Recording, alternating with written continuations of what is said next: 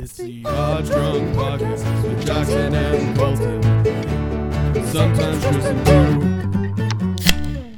Yeah, baby, let's get this going. Episode 500. Not really. We are on Episode something. I can't remember. 10, 9 or 11, 10? maybe? Something. But okay.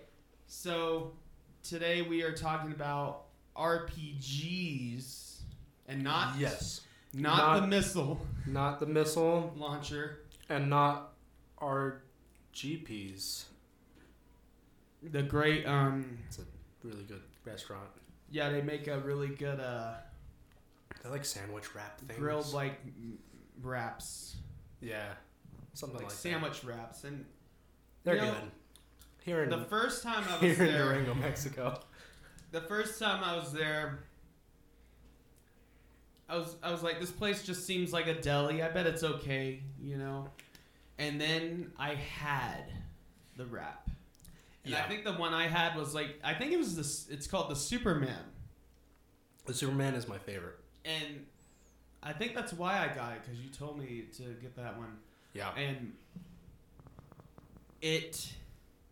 I haven't been there in a while, but that place, shout out, it is so good. It just melts in your mouth. It's this, so you have a normal wrap. It's cold. It's okay. It's just. Kind of just tastes like a grocery store. Exactly. You know exactly what a grocery store wrap tastes like. That's kind of. It does the job. I'm glad that makes sense to you. But you hate yourself when you eat it. Yeah. It makes you hate yourself. I've gone to the grocery store and had the grocery store pre-made wraps for lunch. And Yeah, they're okay. But yeah, you're right. I kind of hate myself every time I eat one. I feel like what kind of schlub am I to eat a wrap? Like it's a Wednesday and I'm eating a wrap and I'm just You know, Jackson. such a You know what types of wraps? loser. You know what types of wraps are for winners? RGPs. Well, RGPs as well, but in general, a winner's wrap is, instead of putting deli meats and all that sort of stuff, you put carne asada and guacamole and pico de gallo. So basically a burrito? And you just make a burrito. You make a burrito. Yeah, and that's a winner's wrap. That's a winner's wrap. But you know. RGPs though, it's like these grilled wraps. It just melts in your mouth. Yeah, they're messy. There's a lot of messy, sauce but and stuff in there, and it is one of the best things I've had in my mouth. yeah, they are so good. And I've had a lot of things in my mouth. I have something in my mouth right now. I can hear it a little bit. Here, I'll chew it off screen. I mean, off audio, whatever. We've got a bowl of pretzels here, but they're not like those cheap gas Those station little pretzels. thin pretzels. Yeah, Why would you get that? These are my girlfriend. She got these delicious. They come in the big giant jar, and you buy them they always, when I was growing up, you always get them at Costco. I have a funny story about these pretzels. Okay.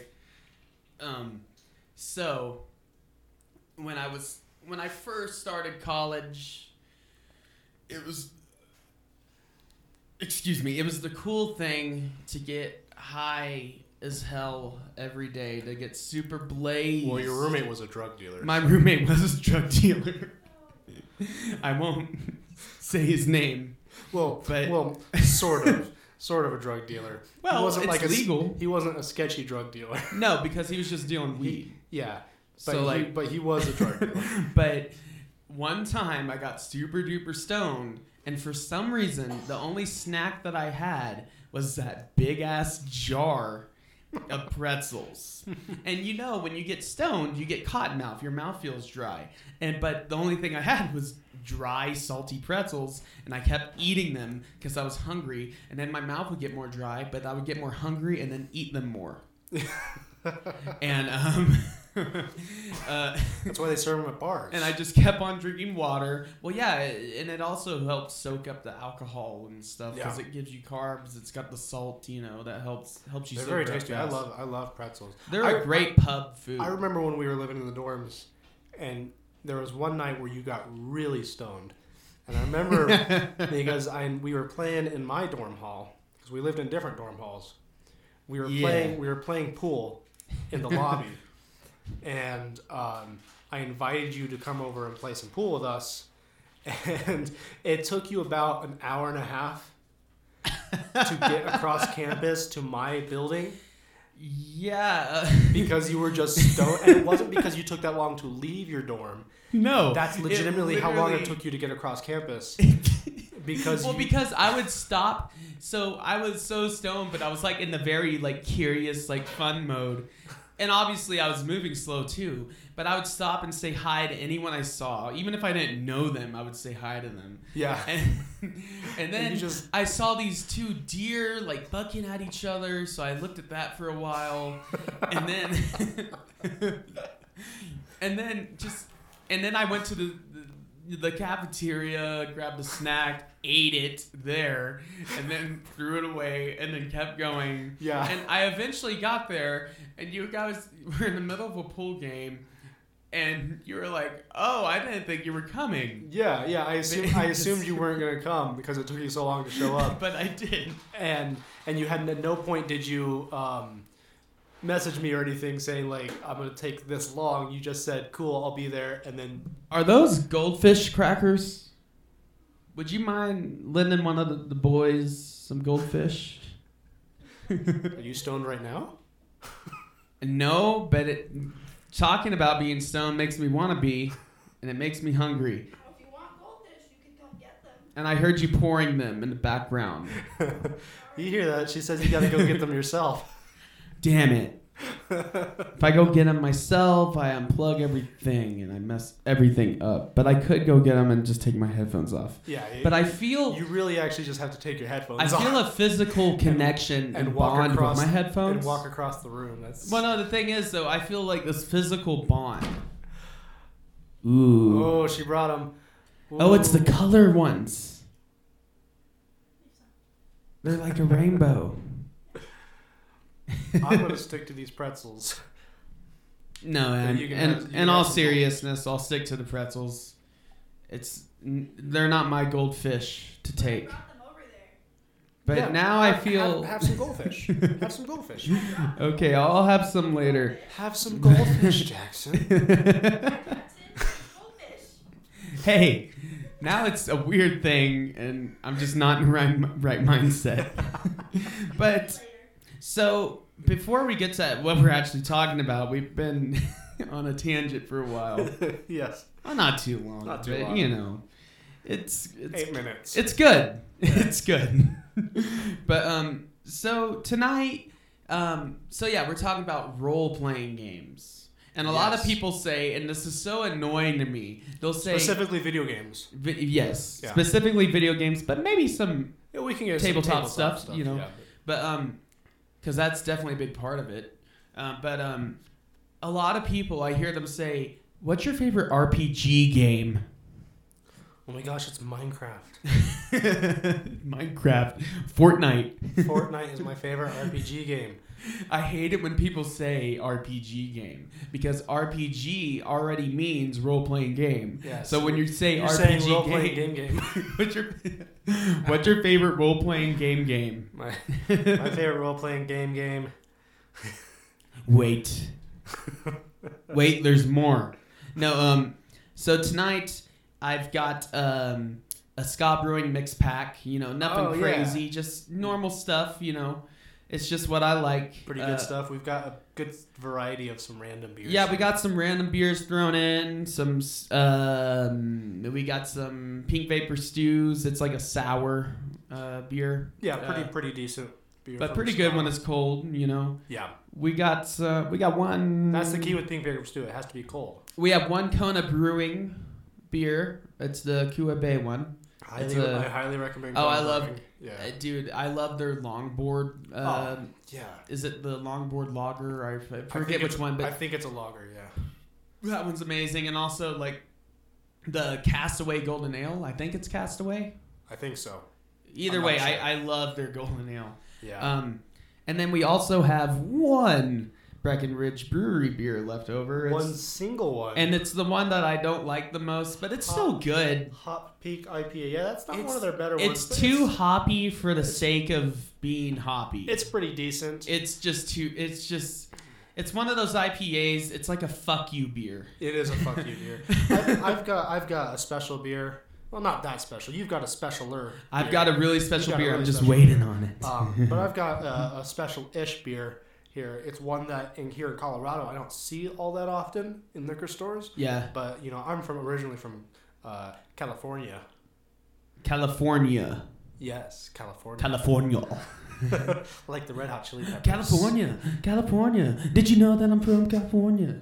Yes, I'm exactly That like Anthony Anthony Kiedis, Kiedis. but less of a dickhead. Well, he was actually bitten by a radioactive Anthony I was Kiedis. bitten by a radioactive Anthony Kiedis. So and every once in a while, if you hear him say, for instance, California. so he's doing it right now. Yeah. So earlier today, I was bitten by a radioactive Anthony Kiedis, so I bought a beer that was made in California. It is the Racer 5 IPA. Oh, I've heard good things about them. Yeah, and where is this brewery based out of in California specifically? Let's see. I don't remember. South LA. No, Orange County? This is at least. Yeah. I don't remember where this is. Orange County. Cloverdale, California. Okay, where's that? I don't know. There you go. I can find out real quick. Hold But on. shout out to Racer 5, you said? Racer 5. Shout out. So what I'm drinking today, Hold on. Cloverdale is. South. It's by San Francisco. Oh, really? It's north. Okay, I was way off. Well, that's it's Northern Cal. That's NorCal, but that's like mid California. Okay. Northern California is like, in my mind, is like the mountains and the Well, it's forest like- up there. Well, it's like San Francisco and up. Yeah. But anything that would be below San Francisco. Well, it's kind of weird because San Francisco, there's Northern California kind of starting at the San Francisco area and going up Yeah. from there, but Southern California really starts at like Santa Monica or Yeah. Santa Cruz, I guess, and going down from there. So there's a whole region in between like Santa Cruz and San Francisco. I would say Santa That's Cruz is neither- like. it's not Northern California. Yeah, it's like the but in between. The Southern Californians don't accept it as part of their little group. Yeah, it's just Because Southern Californians are really pretentious, and you have it's to. its earn- own thing. They're like high school groups. Yeah. They have their little cliques. Yeah, not many people talk about Middle California. Middle California. It's that weird area where you don't really know if. It's like Fresno. Well, it's like you don't really And know. Lodi. You don't really know if everyone's gonna be like coffee shop hipsters or they're gonna be like surf guys, like yeah. Yeah. Well, Because California, I associate with the hipsters more than often. yeah, but you have plenty of them in Southern California as well. But I feel like they're mostly in the LA area. They are. There's some in San Diego. Yeah. Caleb.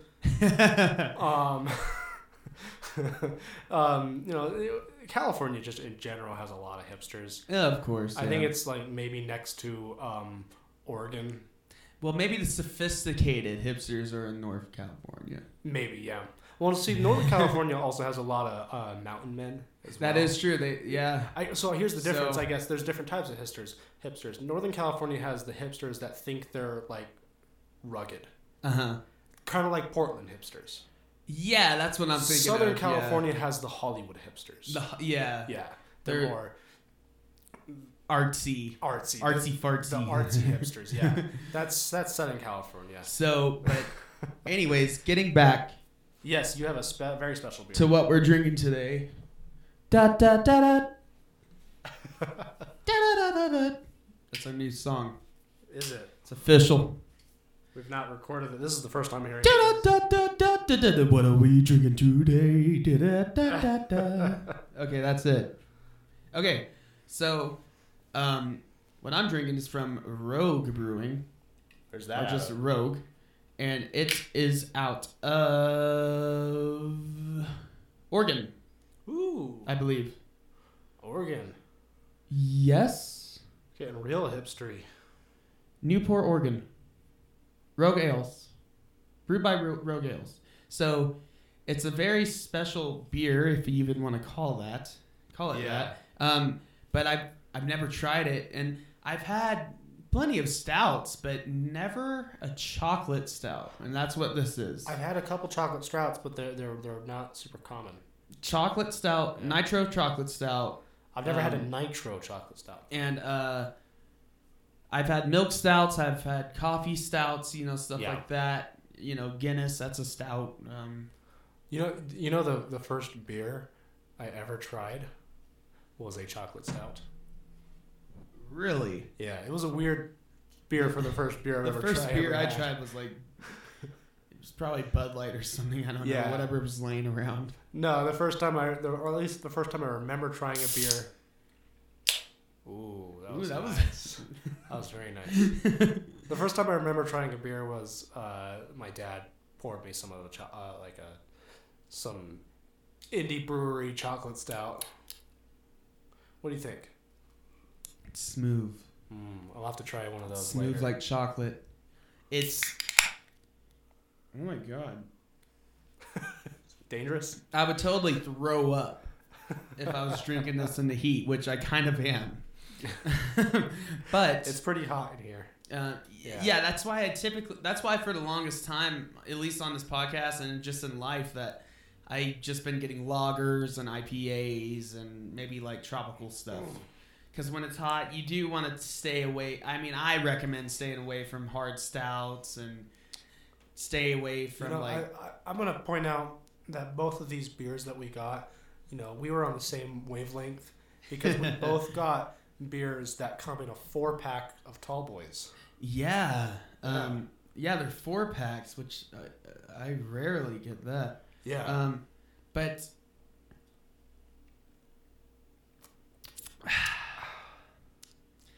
this would be so good with a donut. So what you're saying is that's a breakfast beer. Well, no, if you're eating anything sweet, I feel like it's going to make the beer better. Well, of course, if you're eating chocolate. And Yeah, go well- ahead and have one. I will in a bit, yeah. I'm only going to allow you one, though, since I have 4. Yes. You can So- have one of my Racer 5s. Cool. I think you'll like this one. That's a good trade. Pretty solid IPA. But yeah,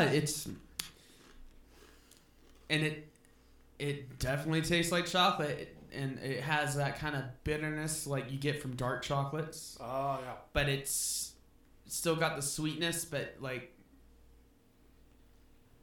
it comes in sweet. You get a little of that bitterness on the tip of your tongue. No, now I'm remembering it wasn't a chocolate stout was my first. It was a chocolate IPA. What the hell? Yeah. Because remember, it wasn't What? it wasn't smooth like a stout was. It was a good beer. It was a weird one though. Yeah, this is smooth, malty, like a stout. And isn't what you would think of a stout. I'm drinking this Racer 5 right now, and I don't really have much to explain about it, other than it's a pretty solid IPA. It's not too hoppy. It's kind of the hoppy level of it has a little bit of sweetness to it, Okay. kind of like a Modus Operandi. I generally like that, yeah. Yeah, so it's definitely hoppy, but it's not I'm a lot more picky with IPAs. It's not a fuck you hot type of hoppy Yeah. like Arrogant Bastard. Oh yeah, the one I had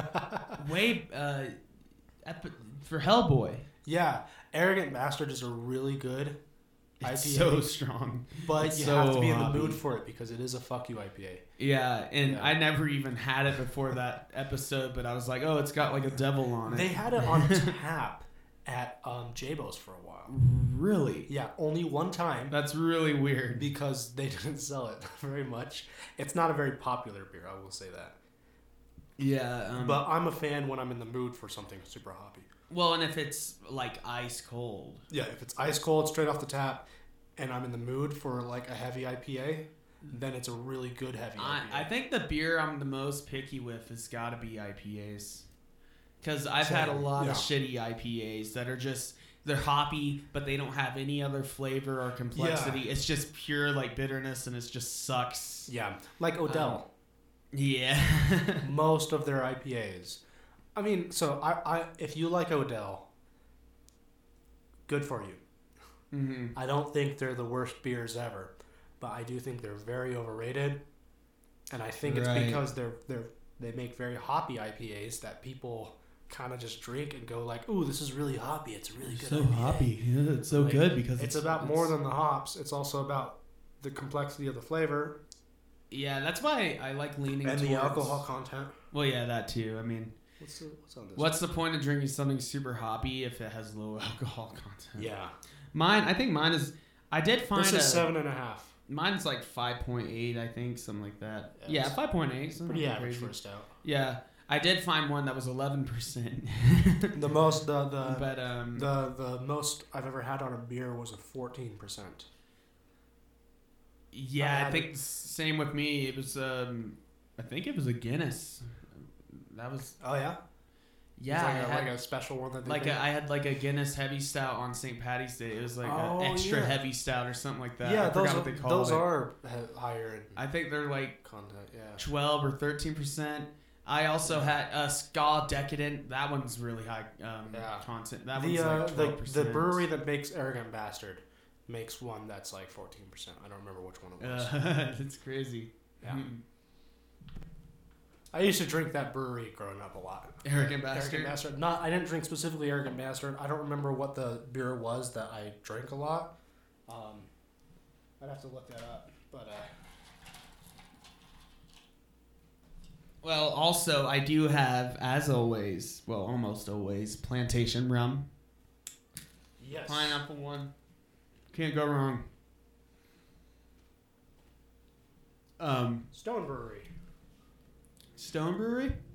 Yeah, I think I've had some of theirs before. yeah, that's the Arrogant Bastard What are we talking about again? beer. Beer?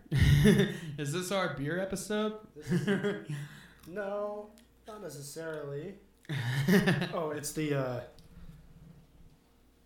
one that I really like is hold on. I think I found the one. Also, I just want to say, all our listeners, Ruination. The Ruination is a double IPA by Stone Brewing. ooh, I used to drink that a lot. I'm choking on some pretzel. Don't die on me. Alright. No, but sorry about that. To all the listeners there, we let us know what you like to drink. Yeah. That would be cool. Let us know what you like to drink. Let us know. Go on any of our pages, find a post, any post, and say I like this beer. Well, the easiest way to contact us, Instagram or Facebook, probably. Yeah, definitely Instagram. Or I mean, you Facebook. can leave comments. I think on. I mean, you could you could leave us a 5-star review and just say what beer you like. You can, yes. You know, that would be cool. Leave us But- leave us a review and say, by the way, I like this beer. So maybe we could have one of these episodes one day. We can talk more about specifically just about beer. Just beer. And we'll talk about if enough people say what beers they like. We can talk. Yeah, about. let us know if you have any recommendations Yeah. for us to try. We're always looking for new beers. Always trying to find the piece de la resistance, so to say, of Yeah. beers. There was one beer, and I wasn't sure what episode we were going to be recording first, Uh-huh. but there was a beer at the liquor store when I was buying the Racer 5 that I considered getting for this Okay. episode. It would have been more thematic, and I've tried a couple of their beers before. I don't remember what they're called, but they're an Icelandic brewery, Ooh. and they have like Vikings on Yeah, their I cans. almost tried one that was like called Dragon's Milk. And I think that was the 11% one. I was like, oh, that's a bit much. Dragon's Milk. That's very I feel like dramatic. I'm, yeah, straight from the dragon's teat. But yeah, RPGs. So why are we talking about RPGs? Well, because one of us mentioned we should talk about Skyrim, Yes. and then one of us was like, we should expand that so we don't just bore people with our Elder Scrolls lore. we could knowledge. talk Elder Scrolls lore forever. So But let's make it a more accessible topic. So yeah, me and Colton's favorite types of games in general are open world RPGs. Yeah, They but don't that- all have to necessarily be open They world. don't have to be open world, but that's yeah. that's what we tend to enjoy. I think that some of the best RPGs I've played are more sandbox style. And I open played world. really good ones that are more linear too. But well, yeah. For example, I was playing recently because I had not played it ever before, but on the Xbox Game Pass they had it for free. yeah. I played Fable 2. And That's a really Fable good 2 compared to our modern standards isn't that open world. It's one of those open world games with open, like there's areas that are pretty open, but it doesn't feel super open world. But it's a very good RPG. Also, I want to make something clear, or clarify what RPG is. Yes. A lot of people assume if it's an RPG, you create your own character and you can do anything. No. No, yeah. Because it's in the name.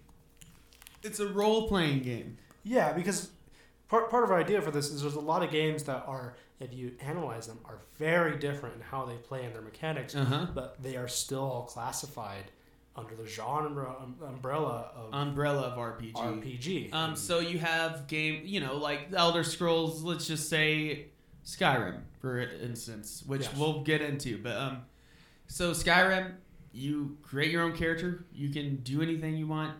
You can follow any quest line you want.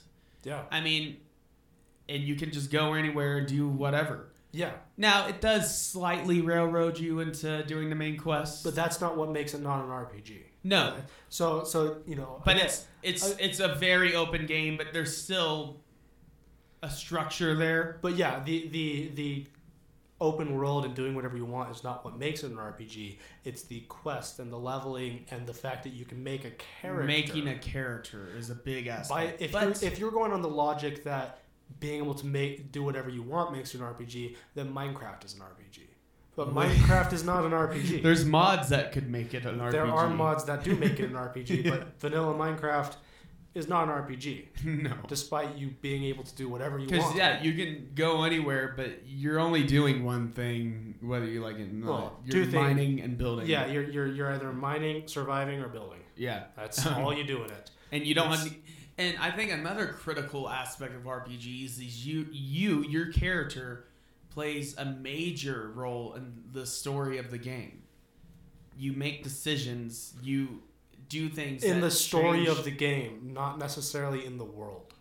No, the story. Yes, in the plot. So like, let's say you play a game that has a lot of character dialogue choices. Yeah, because not all RPGs have to be save the world. No, but There- it's There the are some sense there are that some more nuanced. you can make choices that will change your gameplay. That will change what you get to do. like a good example of a game that does that. That's not a save the world game, but is your choices affect the story. Although it's not a very good game. Okay, is Call of Cthulhu. The game the- or the RPG, the new- tabletop? The newest video game, Call of Cthulhu. I played some of that. It's a decent game, It's good enough, I guess. and they give you the RPG stuff there, but that's a good example of one where you're not saving the world. No, you're just making choices and interacting with different NPCs. So, what was your first RPG? My first Ever. RPG ever. Oh, geez. Even if it's not technically an RPG, what you think led you to play RPGs? Let me think. I don't know. Pirates of the Caribbean Online? I remember playing that early as No, well, no. but RuneScape. RuneScape for most RuneScape people was of our my- generation, it was a little slightly old for our generation. Yeah. Just slightly. We were like slightly behind. But But yeah, RuneScape. I I remember playing played that in RuneScape. elementary school. I did play some World of Warcraft, I will admit. I've heard World of Warcraft is really good. You know, I played with all those glasses pushers. Well, while we're on this topic right here, before we go back to your first RPG, what do you think of MMOs and their place in RPGs? Because we just talked about several MMOs here. So MMOs, they can be an RPG just like a single player game. It just depends how they're executed, how involved you as your character, even though there's millions of other players basically doing the same thing, how you can do things. And to be honest, I think World of Warcraft is one of it. Well, there's a reason it's still around and people are playing it. Exactly. It isn't. Yeah, it's an there's a few. It's an MMOs MMORPG. But it still very much feels like an RPG should feel. Yeah. And what's really cool is like, yeah, you alone can't really change what's going on besides like what's pre-scripted in the story or anything. But I've heard there was this way back, like I think it was not too early in the like life of World of Warcraft, but it was pretty early on. Yeah. There was this like blood disease basically in the game. Oh, I've heard about that. Yeah. And the players massed together to stop this disease and basically quarantine. And it was really weird. Well, I think that's what makes because I've played a lot of MMOs. It's an RPG in the sense if you can get enough people to do something, it will change the game. Yeah. Well, I've played a lot of MMOs because I rarely find an MMO I actually like because it's not a style. I'm not a big fan. I'm not a huge fan of that style of games, but there's good ones out there. I really like the idea of an MMO, so I'm constantly trying new ones. So I've played a lot of them, and what I think is, you know, a lot of MMOs try to do the role playing, as in you have quests for your character and all that sort of stuff. Right. But I think the MMOs that really excel and have earned their place in the role playing game genre is the MMOs that have a community. The community. And that's what allows you to role play. Exactly, because you can build like sub games within the game. And I would argue, this is controversial, but Club Penguin is a good RPG. I've never played Club Penguin. It genuinely is. You know, Club Penguin, and I played some of it when I was little. It's basically World of Warcraft for kids. Yeah, it's with a little Sims mixed in. What I always understood about it is it's one of those games where it's very social based. Didn't it get recently? They closed the servers down on Club Penguin. I don't know. I can't remember, but that game, the sense of community and the ability to get enough people to do something, and you can have subgroups and you can have literally people create their own games within the game type of thing. And, you know, you create your character, you can look like whatever you want. I would say in the sense of MMOs, that's actually, it stays true to the RPG formula. It kind of does. Another it's a weird game to talk about. But a fun game that gameplay-wise I would not classify as an RPG, but the community makes it into one. Okay. Is I think I might be confusing it. I think it's EVE Online. Yeah, is that it's a space one. Like the space like engineer building thing? Yeah, well, it's not exactly that, but yes, it is that. It's weird. It's basically like it's an open space game. Yeah. Where there's a lot of trading that goes on. It's what No Man's Sky wanted to be. What it wanted to be. And so there's stuff in that game that the players do. So they go to war with you. They form factions and go to war with each other. Well, yeah, factions of thousands of players. That's what's cool about MMOs. They can form factions that aren't supposed to be part of the game. Well, the thing with EVE Online, and again, excuse me if I'm confusing this with another game, but I'm pretty sure it's EVE Online. Okay. Because that sounds right. There's a couple other games that are very. There's like one other game that's very similar. Yeah. In its concept, but in this game, what it basically is, it's a sandbox. They throw you in, and you have a ship, and you have to travel between star systems. you actually have to worry about fuel if you run out of fuel, for example. In the Right. middle So it's traveling kind of a between- survival. There's some survival elements. There's a lot of trading. There's a lot of building. It's mainly just a sandbox. Right. So what players do, they'll build giant space stations, and then as a group of players will build this, and then another group of players, like 1,000 players, will be like, hey, we don't like this. Let's form a giant fleet and attack them. So and it's go like to Star war. Trek. Yeah, and they'll go to war with each other. And there's my favorite thing I read about. There's this. So people will go out and either try to explore the depths of space in the game because there's like still stars. Oh, there's like unexplored there's areas. still unexplored areas and stuff Yeah, like that. That's crazy. And I mean, even like some players know when they're not exploring will run out of fuel in between traveling between stars. And so there's a group of players that got together and they formed like a faction. What they do is they have giant carrier ships of fuel and will go out and rescue stranded players. Oh, that's cool. And that is very I think Role there was playing. something else that happened That's- in that game where this group of players set out to chart the entire map. Oh really? Yeah. Wow. I don't know if they finished yet, but I did hear that they were like getting close. Yeah.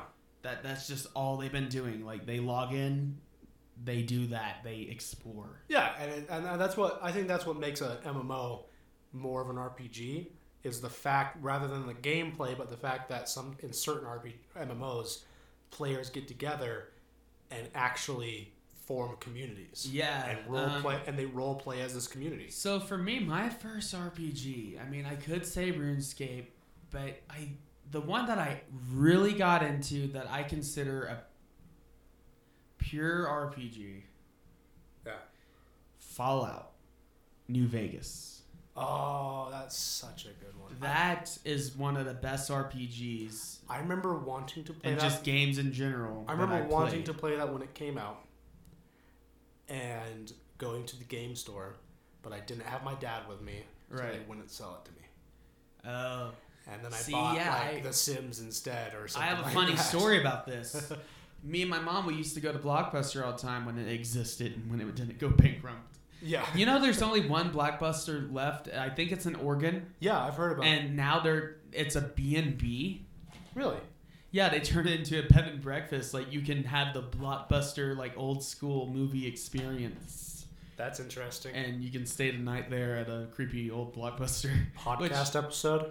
Blockbuster are going there? Going maybe. But rest in peace, Blockbuster. I miss Blockbuster actually. I do The whole too. experience of going there. You go there, you rent a movie, you get some candy, you get some popcorn. You Yeah. know and It that made- will never come back. That's gone. It made a sense of you could have a movie night that really felt like a movie night without Well, going yeah. without going to the theaters. Well, and also you have to really make a good choice when you pick out the movie because you pick out the movie and then you go home and that's it. Yeah. You have to deal with the movie you got. Now, Netflix, oh, this movie looks good. Oh, it sucks. You can leave. You can just exit out and then just go to the next one. Yeah, what was it? You got like Blockbuster, you felt like you were wasting your money if you just like quit the movie. Yeah, what was it? You got like 20 minutes into Artemis Fowl Oh. and then quit on it? That is going to be an episode, okay? That will be. So Artemis Fowl on Disney Plus. I've not even touched it yet. God. I've seen some like video essays about it on YouTube and Yeah. it is But, you know, a terrible horrible. an awful movie like that, I bet if you had rented that from a Blockbuster, I would have watched the whole thing. you would have been more likely 'Cause- to finish it. Well, and it was more fun because it's more of an event to go to Blockbuster, Yeah. find a movie, get your candy, your popcorn, maybe pick up a, whatever kind of merchandise they have if you want, and then come home and you're like, this is what we're doing. It was an This is what we're doing. It was like an actual alternative to going to the cinema exactly. that still felt like an event. Like you were doing something But now that night. with You had Netflix, plans. Disney Plus, Hulu, all these streaming services, you can find a new movie you've never seen. Maybe it's like a Netflix original, and it's like if it's good, you'll finish it, maybe. But Yeah. if it's not amazing, you could just back out of it Yeah. and just be done. And Well, it's it's like, not. You don't have to put any effort anymore. Well, it's yesterday I was watching Treasure Planet on Disney Plus, Oh yeah. which is a fun movie, underrated Disney movie. Oh yeah. Not like the Not best, many people talk about not it. the best Disney movie. Well, because it flopped at the box office. Yeah. Like it didn't just do poorly. It actually bombed. They actually lost money on that apparently. And they lost money on a lot of stuff recently. Recently. But, And I could go into. I was watching videos and doing research on the history of Disney animation and stuff. That would be a fun episode sometime. oh yeah. But I was watching that in the middle of the movie. My sister calls me, and I answer the phone, and I have a 45-minute conversation with her, and I didn't worry about I'm missing the movie. Well, because the thing is, you're paying for a subscription, but you're not directly paying for a movie every time you watch. So, like on Netflix, it's not like you have to actually rent it every time. No, you pay a subscription, and then you can watch whatever you want. You can back out. It doesn't matter because you're still going to be getting your money's worth. I have no obligation to you to finish a movie. I only have an obligation to get my $15 a month worth. And it's pretty easy of to entertainment. do that. Yeah. Hell, I could I binge watch It's Always Sunny in Philadelphia. I do miss that whole Blockbuster experience. Yeah. It just made it. It was just more fun back then. I have fond memories of going to Blockbuster, but and another reason I would have fond memories. Sometimes I would convince my mom to let me rent a game. Yeah, they rented games. Yeah. Eventually, like while I was in middle school, like we got this subscription. We got this plan where I could basically rent a game, and then like have it as long as I want. Oh, basically, there wasn't a due date. As long as we keep paying each month. Yeah, there wasn't a due date. So, one of the first games that I remember, that I have a fond memory of renting at Blockbuster was Fallout New Vegas. Yeah, and this was before I played Skyrim. Skyrim was admittedly my first Bethesda game I ever played. And I've gone back and I've played for most people almost all the other. I've gone back and I've played almost all of the other Bethesda RPGs since Skyrim. I played a lot of Oblivion. I want to play Morrowind though. Morrowind is, I have a love-hate relationship with Morrowind. Yeah, it is. I think objectively, the best Elder Scrolls game. But if you go into it thinking it's going to be anything like Skyrim or Oblivion, you're going to hate it because it's legitimately a difficult game. Right, because they use the die system. You're getting a call. That's my sister. Yeah, she can. It's probably something like the dog did something funny. Yeah. And by the way, from that you might think my sister is a child. She is 26 or 27. Yeah, she's older than us. 27. Older than both of us combined. Not combined. Yeah, we're only 13. She's like 27 or something like that. No, we're not. No, but so Morrowind is, as far as a role-playing... 21 people. 22. 23? Something. I'm 23. I don't know about you. I think I'm 22. Right, October. I'm 22, yeah. October, right? Yeah. Yes. All right. So... It's legal. Yes. Don't worry about the kids screaming in the background. What? What's happening? We were talking about Morrowind. Morrowind, but yes. yeah, so Morrowind is top to bottom, through and through, a real hardcore role-playing game.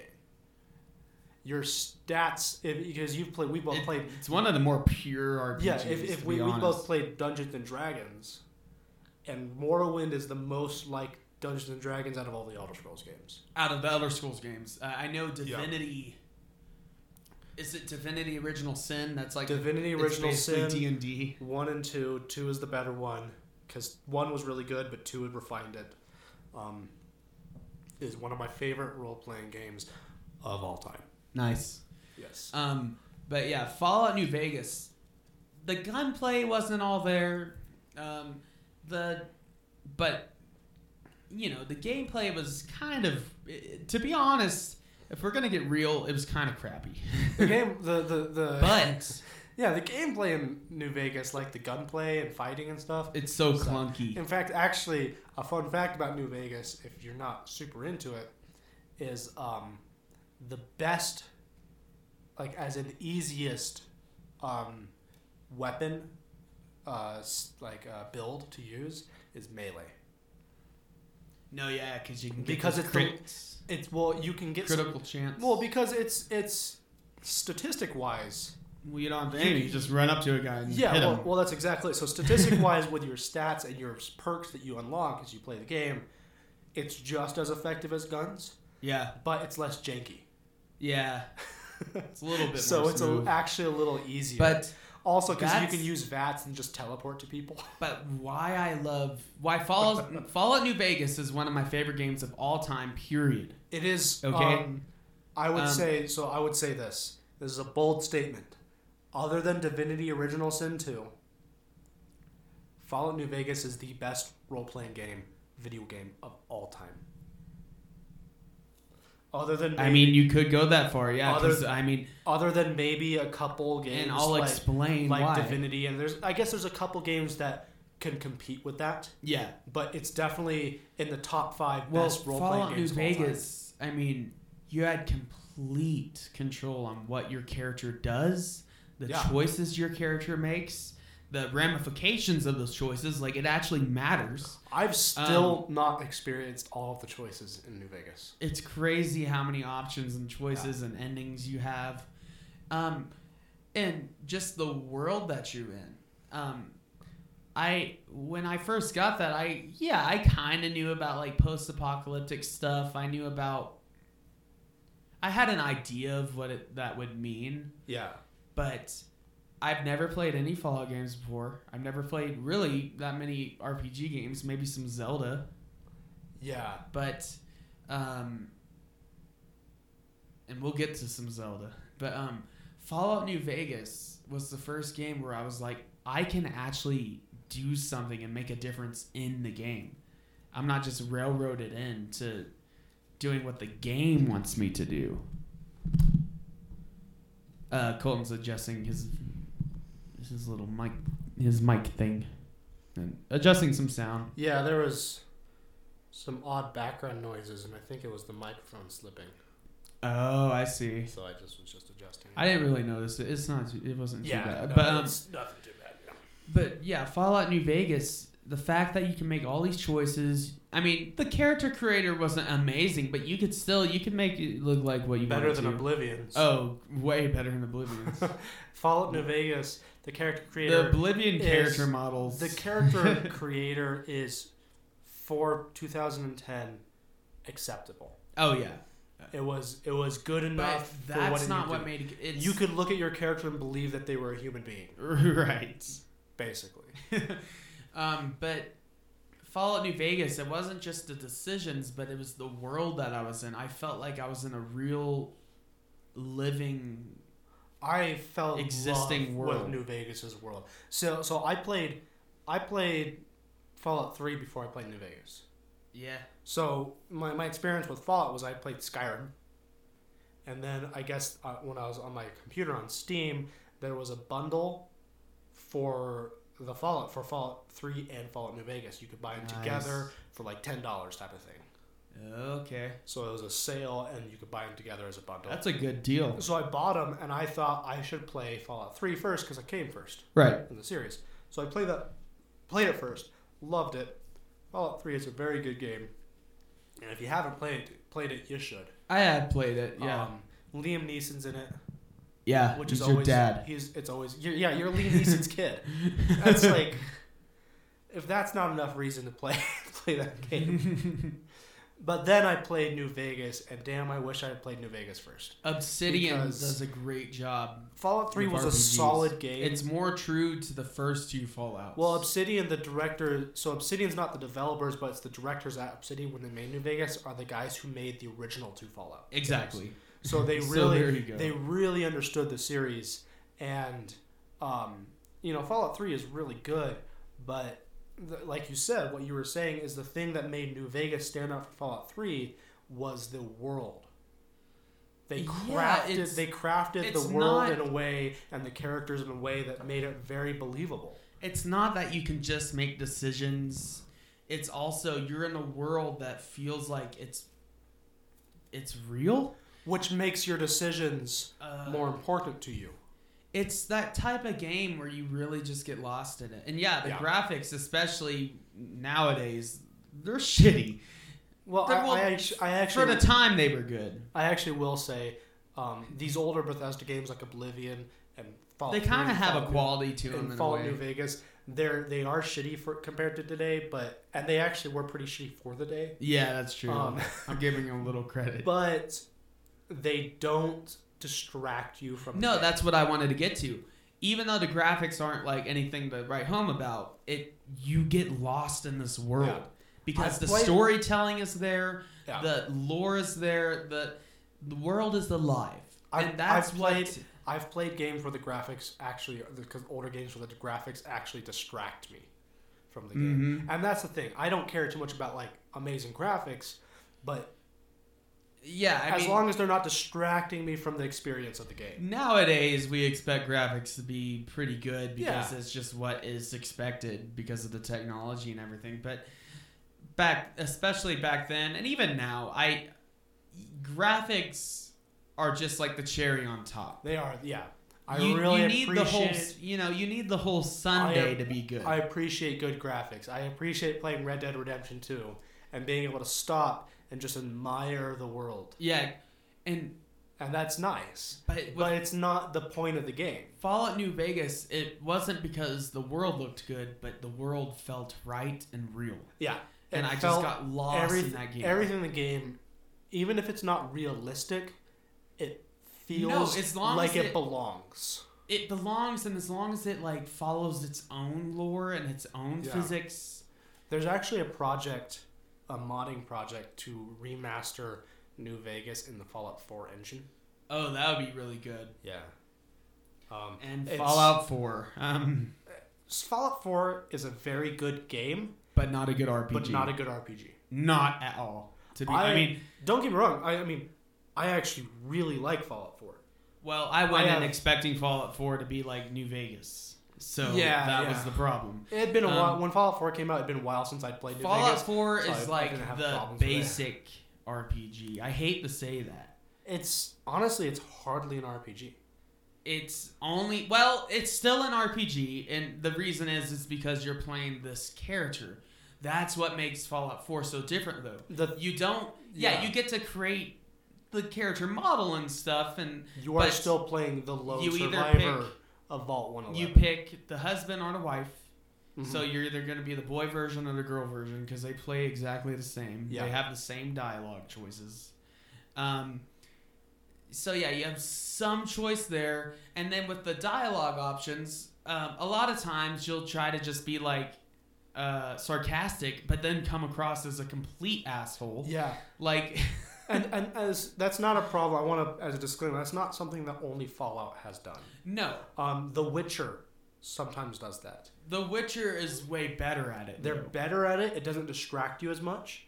It doesn't take away from the experience But as having much. the voice, But there's in The Witcher 2, there's in the beginning. There's a really good example of one where it's the first cutscene. It's the first act of The Witcher 2 is all like you're imprisoned, and it's a flashback as you tell this guy your story. right? Okay. And the guy you're talking to is an intelligence agent for the kingdom that you're imprisoned by. I see. And so he's interrogating you. And there's a spot in it where he asks you a question, and the dialogue option you can choose is very funny. And you would think your character is going to go, oh, ha, ha, ha, I'm not going to fucking answer that. Right. But really your character just goes, fuck you. and it just doesn't, you're like, wait, I didn't think he was going to do that. Unless you can get a voice actor to record thousands upon thousands of different lines, Yeah. it is extremely difficult to have a voiced protagonist and also keep it true to RPG form. I actually would disagree on that. Well, It depends on the type it depends. of RPG. No, you're right. You are right. It depends on the type of RPG because because we get into there's different types. we will discuss. So yeah, you have the RPGs where you can be anyone, do anything, but then you have the RPGs like The Witcher, and where they give you a character.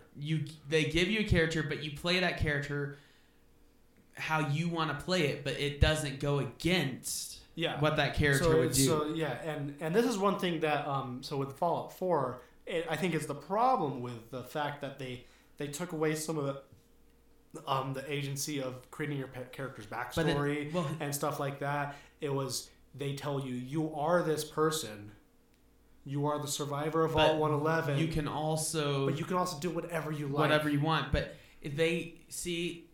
And a lot of people probably would have hated it. Well, a lot of people already hate it, but they should have either went full on. You are this character. You do what this character would do. You can make choices, but you're still this character. And that would have gotten a lot of flack from Bethesda fans, but it would have ended up with a better game. It would have been a better game. Because what they tried to do, they tried to have a voice protagonist, but also you can do anything. Yeah. And it just came across as a cheap version of a role-playing game. Yeah. The game itself. And you know, Fallout 3. Me saying it's a bad role-playing game does not mean it's a bad game. Oh, I love Fallout 4. For what it's trying to do, it's an action It's game. bad at what it's trying to do. It's good at what it shouldn't be. It's really good at being an action. It's weird. It's a good action sandbox game. Yeah, but it's not a very good role playing because even the choices you make throughout the game all lead to this pretty much the same ending. You pretty much can't do that much. You can't. There's not that many actual choices that have consequences. It's really just an open world action game. Yeah. And it's very good at that. The gunplay is less janky than other Fallout games. It's the best gunplay in Fallout so far. Yeah, the gunplay is actually, I would dare I say, pretty fun. Yeah. Even the settlement building. I mean, it's not Call of Duty, but it's good. It's fun. It does the job pretty well. Yeah. Even the settlement building can be pretty fun. The thing that makes Fallout 4 really enjoyable and why I have almost 400 hours in it is mods. Yeah, there's a lot of good mods on That's there. what makes it replayable. It's mods. Funny because it's other independent creators that make it a better game. Yeah. And that happens a lot with Bethesda. Yeah. But Fallout 3 did a similar thing though. Let's get to the game that really made us. Hold on. Okay, wait. I want to get into Fallout 3 real quick because it's related. So Fallout 3 did a very similar thing to Fallout 4 in the sense that they gave you a character, but they just handled it better. Because in Fallout 3, you are still grew up in the vault. You are this person's son. That sounds like it tasted good. Yes. Drink a little rum there. But in Plantation Rum, Plantation, if you want to sponsor us, feel free. We would love to have you as a sponsor.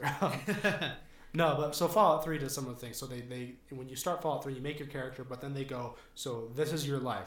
You grew up this way. You had these experiences as a child. This is your dad. This is your family. This is what happens to you. Now go and be your own character. But it handled it a little bit better than Fallout 4. But was why I like one of the reasons why I love New Vegas so much is they don't do that. New Vegas says this one event happened to you. Some guy shot you in the head because you were a courier carrying something he wanted. That's literally all the information you have. That's all they give you, which makes you be able to create your character and actually be able to say, really make your own character. So, yeah, we can't talk about RPGs without talking about the elephant in the room. Skyrim. I was going to say Anthem. No, I'm just kidding. Oh my god, fuck that Skyrim. game. Before we get that game's a disaster. Before we get into Skyrim, do you want to try one of these? Yeah, and you try one of mine. Yeah. We're trading beers right now. Beer trade. I really hope you like this one because it's one of my favorites. Oh, thank you. Ooh. This is a beautifully designed can, by the way. Yeah, with all the chocolate in the cup. Yeah. It's like that's a very nice. I mean, it looks like a chocolate milk can. or something. Ready? Well, chocolate milk does usually come in a can. Okay. 1, 2, 3. That Wow. was good. Ooh, it smoked a little bit. Yeah, mine did too. Oh, damn. Okay, so far, immediately from drinking this Racer 5 IPA, I notice it's got the hops, but it's got the juiciness there. Yeah. You know, it's got that sweetness. It feels fat. It's hot. It's very hoppy, but it's an enjoyable one. Mm-hmm. Yeah. My immediate impressions from this Smooth. is it tastes like a fucking milkshake. This is really, really good. It does. I mean, it's super smooth. I Yeah. love that. Wow. That might be like a regular thing now. I'll And have to- that I'll- Racer 5 might be too. I enjoy that. Yeah. I'll have to buy this sometime for myself. This is really But good. Skyrim. Skyrim. We have to talk about Skyrim. Yeah. So that's the It is- game. It is the only game that is consistent, or it's the only game that since I played it the original time in 2011 It's has consistently consistently been my favorite game of all time. I mean, it's in my top 5. I don't know if it's my number 1. It could be. It is definitely my number one. There's been other games that are my number 5, Yeah. and it's pretty consistent normally.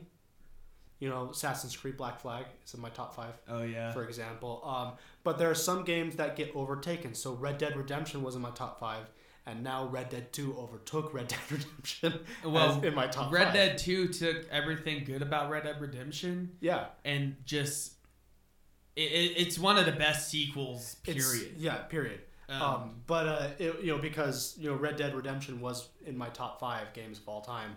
And then Red Dead 2 came out, and I played it, and I was like, you know what? Red Dead 1, I still love you, but you don't need to be in the top 5 anymore because you have a replacement. And I would argue that Red Dead 2 is kind of, strong word, a role-playing game. It has role-playing elements, and we can get into that There's a lot of After we games talk about that Skyrim? really cross the line.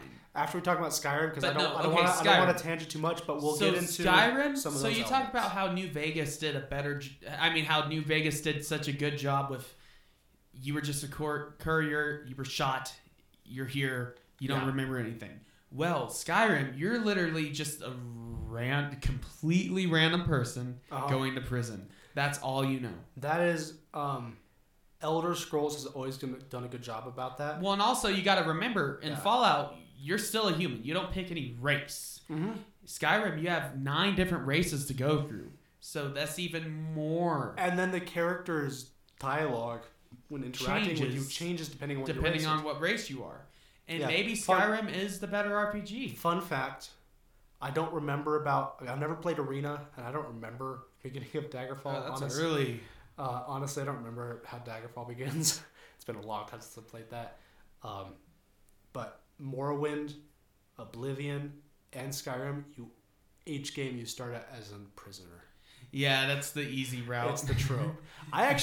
There was a Dungeons and Dragons game that I ran for you guys where I started you guys as prisoners. I think I might remember that. There's like Yeah. a siege type of thing. I think. Yeah. I think that's... Oh, I remember that. Yeah. That's when I did my kind of Batman and training character. He was a monk. You did that for Gibson's, I thought. I think I redid it with yours too. Oh, I I was see. like the old version of him. Oh, you were, yeah. I was old man Bruce. You played the Batman Beyond Bruce Wayne. Yeah, Pretty much. basically. Yeah, Skyrim. That even more to New Vegas. That was the game where I forgot I was playing a game. Yeah. It's weird because obviously you're playing a game, but it's unless you're like in VR. But Skyrim just you get lost in it. It becomes this second life almost. Yeah, it's so and there's weird. a lot of things about Skyrim that like hardcore RPG players will say Skyrim is not the best objectively RPG in the sense of what is a good role-playing game. Right. But one thing that made, and what you were saying about you get lost in it, is Skyrim was designed in a way. The quest, honestly, choices-wise, there's not a ton of them. No, there's not a ton of. It's not about the choices It's not in about the Skyrim. choices. It's about the exploration and getting lost. That's what makes And- Skyrim great, and what makes it a good RPG in my opinion. Yeah. Because you have this big world where just random things happen while you're like walking around. And the role playing part with your character comes in when like an NPC bumps into you and you're like no, fuck you. Yeah, it's how you react to these different NPCs. I'm gonna murder you in the streets right now. It's- or you forgive a character for doing it's- it. Skyrim is about exploration, and Well, it's the world, the open world of Skyrim, I think is one of the most masterfully. It's one of the most Sorry, there's some background noise. yeah. Sorry about that. Somebody in the other room. It's okay. It's okay. It kind of Skyrim- freaked me out for a second, to be honest. I could tell. I was like, "What are those voices?" Skyrim is one of the most masterfully crafted worlds, like maps, in all video games, and it's because, and a few other games do this really well. Breath of the Wild comes to mind immediately as well. We'll get to that. That yes. does this equally as well. Is when you're exploring the world of Skyrim, you're never too far away from something.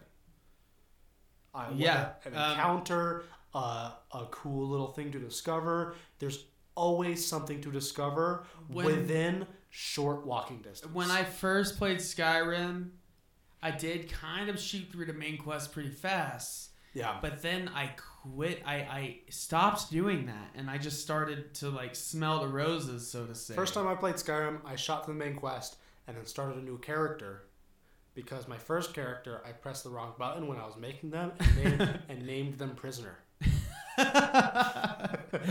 You're prisoner forever. Yes. That's So I completed the main quest and was like, you know what? I want to make a new character. I don't want to be prisoner. That's not named Prisoner. But and there's no right way. and then I. There's no right then I way to explored. play anything. I But feel like there's especially no right way to play Skyrim. well, what's great about Skyrim? Well, actually, there is a right There way. is the best way to There play is the it. best way to play Skyrim, and that is a stealth archer. Stealth archer, yes. No, but in the sense of exploration, the best way to play it, I think, or the most fun way to play it, is you get through the quest lines that you have to, in the beginning. Yeah. You just have to, basically.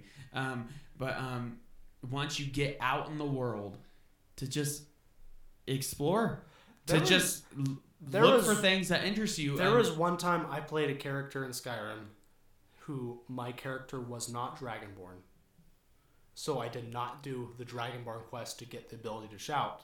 And I ignored the main quest completely. Oh, I see. As soon as I went to Helgen, I never went to Jarl Bolgraf. I think I went to him because it was like in the way of doing other quests. Well, it's But not that you have to. I though. never went to Bleak Falls Barrow. You really. I just did all the side quests, and my character was not the Dragonborn because I decided I was like, I'm gonna make a character who is not the normal main savior of the world character. No, yeah, And it allows you to. You can do you that. can do that, but I feel like you're gonna be missing out on some good things. I think having the shouts and everything is really cool. It does help. If it's, I would say this: if it's your first time playing Skyrim, do the main quest, do everything as one character. But And then your second time, after my 20th time playing through Skyrim, sometimes I want to play a character who is just a thief. He's not a mage, so he doesn't do the Mages Guild. yeah, He's not a warrior, so he doesn't do the companions. Maybe he does the Dark Brotherhood because he is a thief and stealthy and stuff. I But believe he it was just my does these first things. character. He was basically like everything. I did everything I could do, Your first character in Skyrim, I think, always should be a character that does everything. and But it got to the point where my character could do anything good, basically. yeah, but I've played so much Skyrim though. But it's fun going back and then doing like a specialized class build. Yeah, that's what I And do that's now. the main 'cause- complaint with Skyrim is that you don't select a particular class. You just level up the skills you use the most. Well, I think the complaint is not that you can't select a class, but it's the fact that it is easy to level up all the skills. it's easy to be an all-around good character. You can especially because after they updated it from the original game and removed the level cap, Yeah. You can have a 100 level in every With no single mods. skill with no mods. Yeah. You can be a god. But in And- the same, I think in a weird way that makes it even better for being a better RPG because there's people that are good at multiple things. Well, I think it Like, depends. what's to say your character can't be a good archer and also a good blacksmith? Yeah. Well, I think it depends on some people. Some people really enjoy that power fantasy. Skyrim is the ultimate power Oh, fantasy. yes. Because you can Oh, and Skyrim, I will almost say, literally be a god. You're at that this powerful. point, I mean, it's been out for 10 years almost. Nearly 10 years. It is stupid easy. Yeah, it is. Um, The cheese, how easy it is to cheese bad guys in that and I game, remember fights and stuff. a That's- particular game came out around the same time as Skyrim, Yeah. known for not being easy. Oh, I know what you're talking about. You're talking about Dark Souls. Dark Souls. Dark yes. Souls, yes. Yes. I remember. So I was. This is a game I am not a huge fan of, as in I've not played a lot of it, You just got to play it. but I really respect it for what it is. Well, And I have played some of Bloodborne, and I have played Sekiro, yeah. and I really like those games. So I bet I would like Dark Souls if I actually took the time. You to, would. to- I know you would. I You know. just gotta, I know. I would like it if I took the time to. You got to play take the it. time to get used to it. Yeah, I mean, it's. but I've just not bothered. with Once it. you're used to it, it's as easy as any other game. Well, okay, I want to go that far, but it doesn't have to be insanely hard all the time. Like you can Yeah. get good enough where it's plays like a normal game. Yeah, But but Dark Souls. So I was like, oh, this is another like fantasy RPG game. I know we've argued about this. It's an RPG. Okay. So I agree it's an RPG, but it's an action RPG. So I remember a few years ago, and I've since then come to realize I was being a dick. Yes, you were. But I remember being like, it's not a true RPG. But Right. since I've like lived with you and watched you play it, I've come to realize actually, it is an RPG. It's just a very different type of RPG. Well, and we can get into that, but when Dark Souls came out, So I was- I will say that on record. I was wrong. when Dark Souls came out, I was super into Skyrim, and I was like, oh, another fantasy role-playing game. Oh, you must have been shocked. Yes, I was mortified. I went into it thinking it was gonna be like Skyrim, just a cool, fun fantasy game, and I was wrong. Yeah. I got slaughtered over and over and over and over. I died so many times, and I just gave up on it. I didn't play Dark Souls for years, and now I'm a huge I'm a huge Souls fan. You're one of those guys. I only know a few people Souls elitist. You're one of. I only know a few people like this who have like You want to play PvP? who have like replayed Dark Souls. Type Oh of yeah, like 7 times. thing. Yeah. On each game, except for Dark Souls 2 because it's trash. I'm sorry. On side note, I actually recently read about because Dark Souls 2 is on PC as well. Dark Souls 2 is actually a good game, but it's Dark Souls 2, from what I understand about it, is one of those situations where Dark Souls 1 was hard because the mechanics made it hard. Dark Souls but- 2 was just hard because Yeah, for the sake of being hard. Yeah, but it was like so they made Dark So Souls. it had they- hard mechanics, but it also had bullshit enemy placement. It had way more bosses. It was just hard for the sake of being hard. Yeah, it was Like like when- lore and everything is still there. It but was like when they made Dark Souls 2, they were sitting there like, let's hey, make it harder. people like Dark Souls 1 because it's hard, so let's purposely make Well, this Dark hard. Souls 2 was just headed, I'm pretty sure, mostly by Bandai Namco. It Was From Software didn't have as much of a. Yeah. Well, because From Software understands that they're not... I get the impression that when they make Dark Souls, Well, they weren't making them the Dark Souls game, or at least for the first one and the third one, they weren't making them with the intention of being hard. They were making them with the intention- mechanics, so they were making them with the... I get the impression that... Miyazaki's intention was he wanted to make a game that harkened back to the games that he played.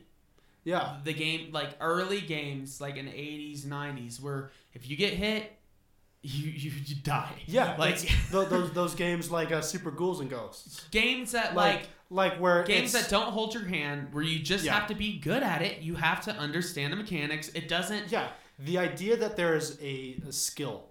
Exactly. It's about the skill. There's a skill to this game. You have to learn to play the game. What really made me actually really fall in love with Dark Souls. Well, also, I mean, obviously, so a big thing about Dark Souls and all the Souls games, basically, and there's a new game that I'm playing that is like a love letter to Dark Souls. Oh, yeah? And we'll talk about that. But the big thing with those, and I haven't played too much of it, but we'll talk about it. But the big thing with Souls games, or Soulsborne, or whatever you want to call it, Blood Souls, it's not just the difficulty, it's the fact that you actually have to be good. Yeah. You can't just lower the difficulty. And you can't just. And that's exactly what you're saying you can't be. I mean, you can be cheesy. That's for sure. And that's exactly what you're saying about when Miyazaki was. You were saying Miyazaki wanted to call back to the games of his childhood.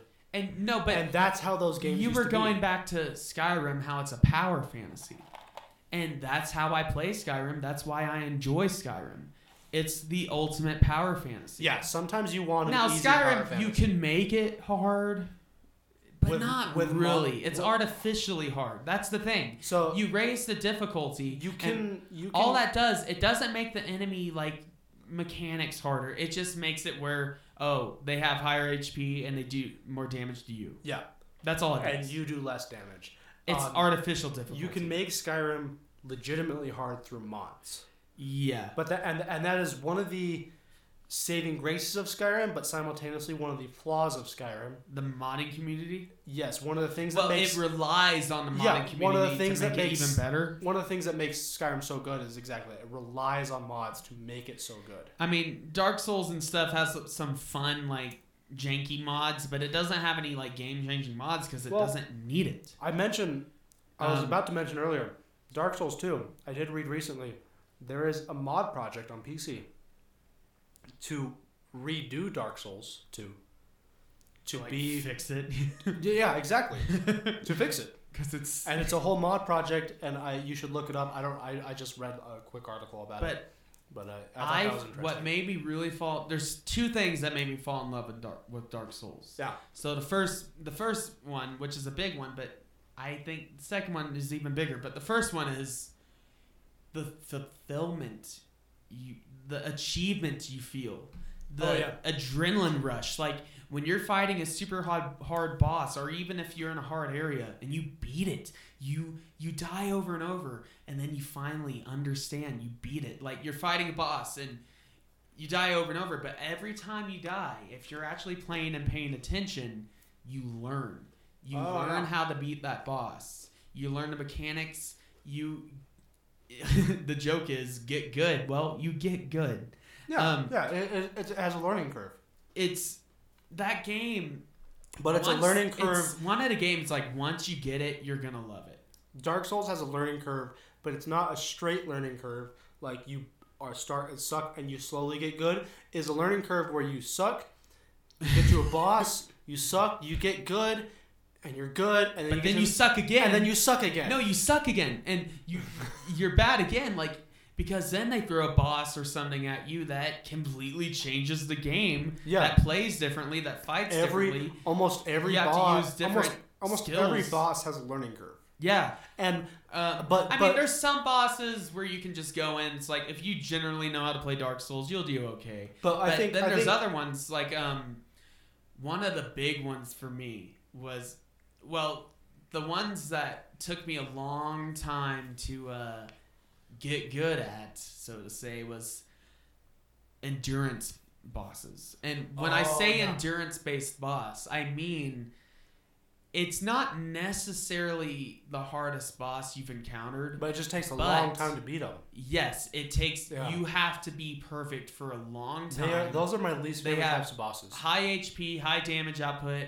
You have to be you have to nail it. Those are my least favorite types of bosses because it's sort of thing like I would rather a really difficult boss and you can finish it quick, that you can beat in half an hour. Or you can cheese it. But rather than a technically not difficult, but takes And then there's 3 hours to beat the Then boss. there's the anti-endurance boss, Oh yeah. which is technically easy. Well, no, it should be a short fight, but it's super hard. Yeah. And one of the first But I ones- prefer those types of bosses. Well, the first one that made me quit the game, and I didn't play it for years, was the Capra Demon. Because that one is really fucked. Because you have this big goat demon with 2 dual-wielding blade swords. Yeah. And then these 2 dogs. And then if you don't run up the stairs immediately, or if you don't block immediately, you just die.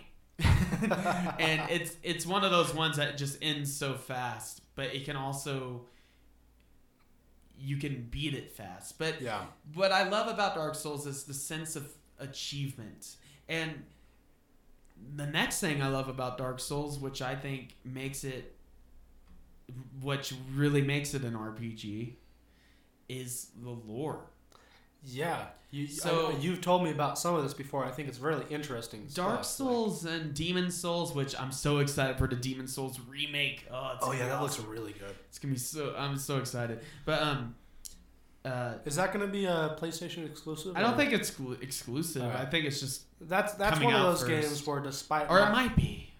I don't know. if it's not an exclusive, because I play Xbox, for all of you guys at home, he's a PlayStation nerd, and I'm an Xbox cool guy. Well, we're both nerds, Well, yeah. as you can tell. That's beside the point. Excuse me. Actually, Actually, there was one time when I was in high school. Side tangent, where I was in the line at the student store to buy a soda after school, and there was this guy in there. I swear, fell. I've never, outside of this situation, heard or witnessed the stereotypical movie TV nerd. And I was in there, and there's this 2 kids in front of me. One of them I knew, and I knew he was nerd, but I was not prepared for this though. you didn't think it's gone that far. I don't remember exactly how their conversation was going, but I was sitting there, and I swear at one point they were like, he had his glasses, and he was like, the T83 calculator is way better than T84 calculator because. And I was sitting there like, oh my god, this is a movie moment. Yeah, This is I will never experience this moment again in my life. a nerd. This is amazing. A nerd knows all the specs to a calculator. Yes. I would actually argue that we're geeks because we Yes. like we like nerdy things. We like Lord of the Rings, Elder Scrolls games. We Yeah. like But we're not Marvel. smart. We like superhero stuff. Well, it's not even the smart thing. No, It- we are. I think we're smart. No, it's not even about being smart, but nerds. We're halfway They through. will, like- We're halfway through a bachelor's degree. I think we're smart. A true nerd, they will know all the specs to your PC. They will know all the specs to a TI-84 calculator. Yeah. They hyper focus on things, and good for them though. Yeah, because no. nerds, I'm not shitting on nerds. I just if you are a nerd, okay. this was a moment where I was like, this is something I thought I would only experience in a TV show. If you can really be that into hardware and stuff, good for you. Maybe go into the calculator business. Yeah, exactly. It's a lot of money. Those things are expensive. It's not that nerds don't like pop culture stuff. They do, Yeah. but geeks are guys. It's like us. They like nerdy things, but they're not. but they're not like into calculators and stuff. And yeah, you smart got to. people. You're a nerd if you're into calculators. I'm Yeah, sorry. let's be honest. Yeah. But anyways, back to Dark Souls. Right, Dark Souls. Uh, I forgot where we were at. Right. which is the nerd version of Skyrim. It's the nerd. No, Skyrim. but no, Dark Souls is the hardcore game. It's for hardcore, it's metal. It's so metal. But, and no, just because it's hard doesn't mean, it's the hardness doesn't make it a great game, I don't think. Well, it's a good game for that. There you go. There we go. That was okay. But no, there's a lot of Souls series elitists. They're you and your Skyrim and Bethesda games. You simple-minded gamers, Well, it's casuals. It's important to know. Parry this, you damn casual. It's important to know that there's an appeal to difficult games that you have to master. Because there is the achievement of that, and there's appeal to easier games that make you just feel like a badass. But what's great about Dark Souls? One of my favorite games of all time is Assassin's Creed Black Flag. Not an RPG, but the combat is it's the easiest. It's kind of Arkham-esque. It's Batman. the easiest Assassin's Creed combat has ever been in its entire history. But it's fun. It's awesome. Fun. It makes me feel like a badass, and that's why I like it. It makes me feel like a cool what's great pirate. about the Souls series in general is the whole you do eventually get that power fantasy. You have to earn it. You really have to earn it. And you don't earn it just from leveling up. Yeah, you can get your character to level up. You earn it from playing learning the game. You earn it from playing the game 4 times. Or more. Well, you learn it from dying. You literally learn it from just dying over and over. Well, that's actually one of the things that I think that makes the Souls games work. Is the fact that dying is not just a thing part that happens, of the lore. It's a mechanic in the game. Yeah. It's something you're going to die. You are supposed to die. Well, because your character in the first Dark Souls, it changes a little bit in some of them, but you're just a random undead guy, and your objective is to kill God. Yeah, here's a rusty sword. Here's a rusty sword. Go kill God. I love that. It's basically the equivalent of me trying to kill actual Thor. Yeah, that's what. But the thing that makes your character and you at the same time learn and get better is that you can die. It's like Doctor Strange with Dormammu. Yeah, he was like, I can die over and over. That's the advantage is dying. Well, it's so weird. You know what your character in Dark Souls really is, although it's not the best comparison, but he is like One Punch Man. What's the character's name? He just had to train super hard. Yeah, One Punch Man. What's the character's name? Starts with Saitama. Saitama, I think. Yeah, I know it starts with an S. But he basically got so powerful from just repeatedly training. He's not a superhero because he has powers. He's not a god character. Well, it's weird because he does have powers, obviously, but he got them just from working out. He earned everything he has. Because he just works out that hard. Dark Souls, you start out as a nobody. Even your character doesn't know how to wield weapons correctly, especially in the first Dark Souls. And but eventually, you literally kill God or the Lord of the Fire, Gwen, and then you can make the choice to either continue to flame, which would mean to burn yourself and sacrifice your powerful soul, or to subvert and start an age of darkness.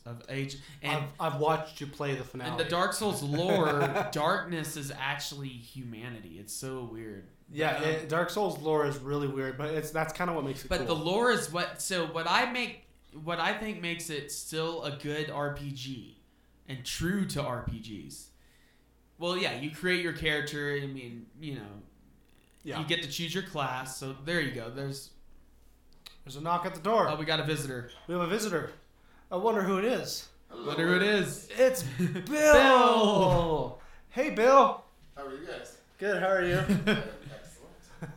So we're in the middle of So we're talking about role-playing games right now. Yeah, video games. We're in that episode. Like video games? Video games. Yeah, so we're going to keep on talking about... Well, Donkey Kong is not a role-playing game. I mean, you do role-play as Donkey Kong. I guess maybe you can make an argument, but I would probably disagree with that argument. Just checking. But no, But if any of you have a legitimate argument on why Donkey Kong is a role-playing video game, comment on one of our posts or send us a message and we'll discuss it. Please. But no, I would like to know.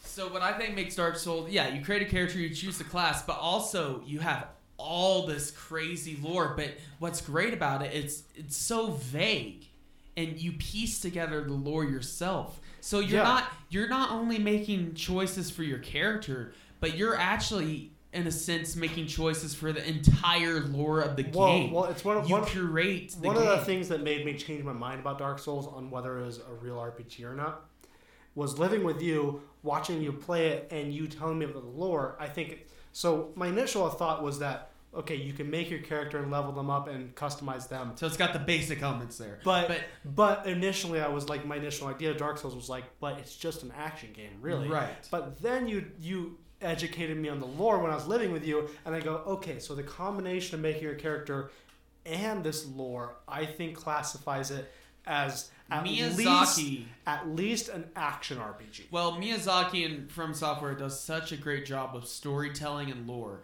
Yeah. And they let I the really player respect kind of that, yeah. they let the player like kind of fill in the blanks and kind of make their own lore. I mean, canonicity is not really a thing in Dark Souls. I mean, it is, but you can also make it whatever you want it to be. But also, and you do make major choices that change the story. Yeah. And also, you get to make choices. You don't encounter a ton of NPCs because you're mostly playing in a weird like undead world. But you do, and you get more lore from them. You get lore from reading about a pair of boots. That's what I love about Dark Souls. Yeah, it's the lore and the world they crafted. And by the way, we talked about wonderful. And that's why I think it's a good RPG, because it does everything RPG should do, well, at least in the basic sense. You make a character, you choose your class, you get to make choices that change the game, you get to interact with the world, and, well, you don't get to, like, do anything you want. You get to at least basically do different endings, and it's not easy to do different endings in Dark Souls games. You have to go through a crazy and different side quests to change the outcome of the game. You don't just, it's not just like you get to the end, it's like, okay, you make a choice. No, it's like literally what you did throughout the game. You have to. And sometimes there's been times where in Souls games where I've gotten endings that a lot of people were like, oh, I had to do all this stuff. It's like, wait, I didn't think I was doing anything special. There was a. It's like it just happened. I mentioned at the beginning of the video I was playing Fable 2 recently. Yeah. And one thing they do, so I went through the main quest. I was doing my story. I was doing some side quest. I made my choice, and there's this thing in the game called the Temple of Light. Yeah. It's kind of exactly what it sounds like. It's a temple, and it's like a good guy temple. I didn't get super heavy to the lore when I was playing it, because really, let's be honest, Fable is about making money and being a landlord. Right. Yeah. And so I was playing. And I finished the main story where you defeat the bad guy and you come back to the mainland, and you get to make a big choice at the end when you defeat the bad guy. Do you sacrifice yourself and your loved ones and everything and any personal gain to bring back all the people who were killed by the bad guy? Right. Do you bring back your loved ones, because if you have a family during the game, because you can have a wife and a kid during the game. Yeah. But they get killed. Do you bring them back? Also, your dog gets killed. Oh. So in Fable 2, in Fable 2, you have a dog companion that follows you through the game, and he will like bark and show you where there's buried treasure and stuff. And he gets killed? He gets killed. Oh, that's so fucked up. And that was the main. I'm like, I don't give a crap about my wife. She was a whore. Literally, the NPC name was like Ginger. But your dog. Yeah, the NPC name was like Ginger the Whore. I'm not joking. So I couldn't give a crap about her. I'm like, I'm here, but the bad guy killed my dog. So I was like, should I bring back all the good people of the world that were lost to this bad guy? Kill all bad guys. Or bring my dog back? Or bring the dog back. I chose to bring back all the people because I was like, I was trying to play a good guy character. Gotta be the right. And the third character is just get a fuck ton of money. Yeah. That's the third option. But that's the option at the end of the game. But when I was playing, so there's the Temple of Light, and you can donate money to the Temple of Light for benefits. So I finished the main story, and I was doing some side quests. I went back to the Temple of Light to get some benefits by donating money to it. Yeah. And it was destroyed, and the whole village was like, the greenery of the surrounding area was all brown and stuff. I was like, what the fuck happened? And I had to look up on Google what the hell happened. And they were like, yeah, if you didn't do this specific thing during a side quest, it gets destroyed. But you can save it if you do the right side quest. That's what happens with Dark Souls, and that's what's so fucked up about Dark Souls you're not only grinding and trying to kill all these bosses and eventually become the ultimate badass and just die over and over, but if you do something even without knowing, it could cause a character to die, it could cause multiple characters to die, and it could cause the entire ending of the game to be different, and you don't even know it. Yeah. Like, your first playthrough, it could be anything. That's what makes... I think that's one thing that makes an RPG so good, is not just the making choices, but the fact that you don't unconsciously know... It's not... You don't even know you're making the choices, or you don't know how these choices are going to affect. You might think it might not make a difference at all. It's basically, in like with the Souls games, if you have a certain play style, just as a gamer, that can change the outcome of the game. It's so weird. And another Soulsborne game I'm going to get into a little bit, just touch on it, is Bloodborne. And we talked about how it's very Lovecraftian. That's the one I have played a bit of. And that one is... I love the aesthetic of it. It's great. Way more of an action RPG, but it still sticks pretty close to the Dark Souls formula. But I would consider that one action RPG. But if you want a good Lovecraftian RPG, that's the game, to be honest. That is a beautiful game. It is... And, again, it's still... I've only played a bit of it. I've never finished it. I've only played it like on your PS4. When I was living with you, but it is a wonderful. But the world is really well done. But yeah, Dark Souls, definitely RPG.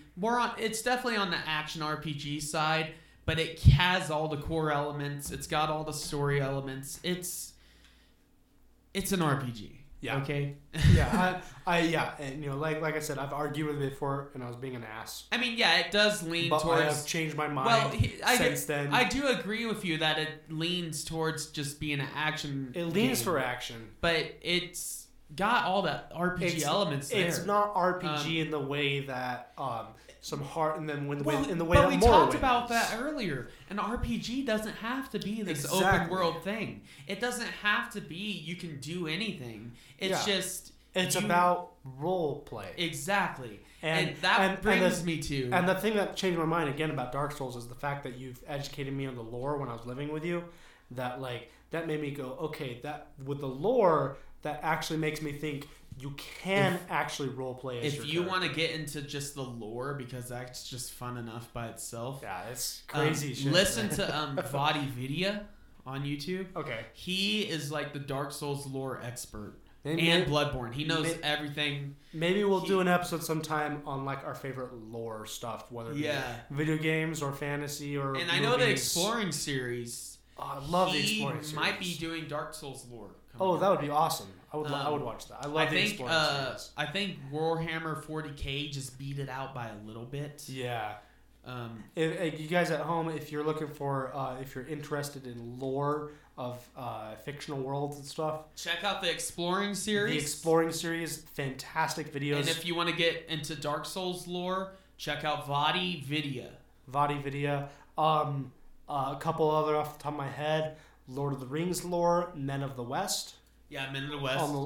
And The Witcher George. Oh, a good podcast that I like. On YouTube, The Witcher George is Witcher lore. A really good podcast I like is the Prancing Pony podcast. Oh. And they have covered everything from the Silmarillion to... and they're currently in Lord of the Rings now. But they started way back in like 2015 because that's how much lore there is. It's Lord of the Rings lore is vast. And I've started reading that book too, the Silmarillion, or however you pronounce Silmarillion? it. Silmarillion, yes. Yeah. You mostly got it, yeah. It's a weird word. Come on. I will say, because I've read Lord of the Rings. Yeah. I've actually recently been... The Hobbit was like the first big novel I got into. Oh, really? Actually, yeah. The Hobbit is also the easiest to read.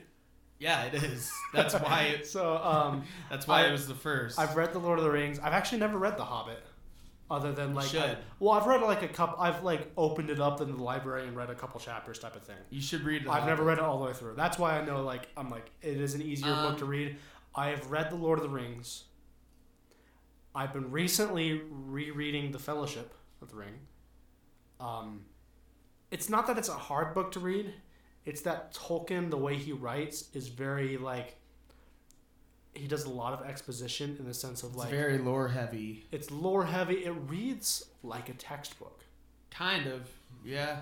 The Lord of the Bill's over there. He's laughing at that. Bill knows. The Lord of the Rings reads like a textbook, but it makes sense. But it's not a hard read. It just No. reads like a textbook. You have to be in the right mindset. It's not an exciting read. Well, it gets exciting once you get to around like the Two Towers. Yeah, when you really get into it, it's exciting. But at the beginning of the book, it's not just a lot of information. It's a lot of information he's just throwing. But at I'm you. into that kind of stuff. I love lore. I did too. I love learning. I'll be honest. One time I was at the library at our school, here in Durango, Mexico, Yeah, during the Mexico. and at Fort Lewis, and I found this book. It was on Scottish history, Yeah. specifically talking about the Celts and the Gaels and the Pikes. Nice. And it was kind of a textbook, but not written like a textbook. It was written more. It was very Tolkien-esque, and I found myself. I read like half the book just sitting in That's the why library. me and you love history. Yeah, Because the story that's in there. Yeah. but Another RPG I want to get into that isn't. Well, it is an art. It definitely is an RPG. I don't even know what I'm saying. But a lot of people think it's if it's an RPG, you can do anything. No, or you can be anyone. Witcher 3. Oh yes, That's one of the best RPGs of all time. I've been playing that a lot recently. That is one in one of my top 5 favorite games. Bill, this is the game that you've been watching me play, where I'm on the horse and I'm like the monster slayer with the swords on my back. Oh, yeah. Yeah, you know that. one. Yeah. You've watched me play that. But that game, you play Geralt. Geralt. Or Yeah. Geralt. Geralt. Yeah, Geralt. Yes. But you play him. You're that character, but you get to make choices. But Yeah. you make choices that he would logically so make. that is a game I love. So we were talking about Dark Souls, where it's hard. Skyrim, where you're power fantasy. Witcher is in between. It's a It's hard not- power fantasy. It's not hard, but it's not a direct. It's power not a fantasy. hand holder. It's not a hand holder. Yeah. But it's most gamers could get their hands Well, on it. another thing I think is funny, so many games nowadays that are coming out, if they're vaguely fantasy or if they vaguely are action oriented, they will either be compared to The Witcher yes. or Dark Souls. Yes. Oh, this game's a Souls-like. It's a 'cause Souls-like hard. game. Or I remember when Assassin's Creed Origins and Odyssey were Well, both they like, are obviously inspired by The Witcher. they are Witcher-like, but when, I remember when they were coming out, the people reviewing them would be like, "It's Witcher-like." It's like, and it's just because of The Witcher 3. I've even seen things where they say Crash Bandicoot is Dark Souls-like because it's hard. Because it's hard. No, Crash Bandicoot is Crash Bandicoot, like, because Crash Bandicoot has been around longer than Dark Souls. Because Crash Bandicoots. If anything, Dark Souls is Crash Bandicoot-like. It There. does have platforming. I said it. The platforming's horrible, but it does have platforming. Oh, From- by the way, a game that I've always wanted to play, that's like the prehistoric Dark Souls, I guess you could say. Yeah. King's Field. I've never heard of It's that. basically, it's a first-person dungeon crawler, kind of like Daggerfall or something. Okay. But it's like the spiritual, like Dark Souls is like the spiritual successor to King's Field. I see. Okay. And I've never because heard- it's, yeah, I've it's never heard super of that, hard. yeah. It's got like the same kind of like vague story structure. Yeah. Yeah, I've always wanted to try that. It's like a big open dungeon crawler. Kingsfield. And It's a very. I would say that's easy name to remember, but it's also a very vague name. mm-hmm. Like it's a very generic name. And That's what I then mean. So another maybe I'll forget it. So another great one is Breath of the Wild. Yeah. Well, okay. And that's another one where you play. So what I want to get into now is we've talked about our favorite RPGs. I want to get into things in maybe even non-RPG games that aren't technically RPG, that either remind you of RPGs or specific things in RPGs that you appreciate other than the role-playing part. Okay, well, a big game that isn't an RPG.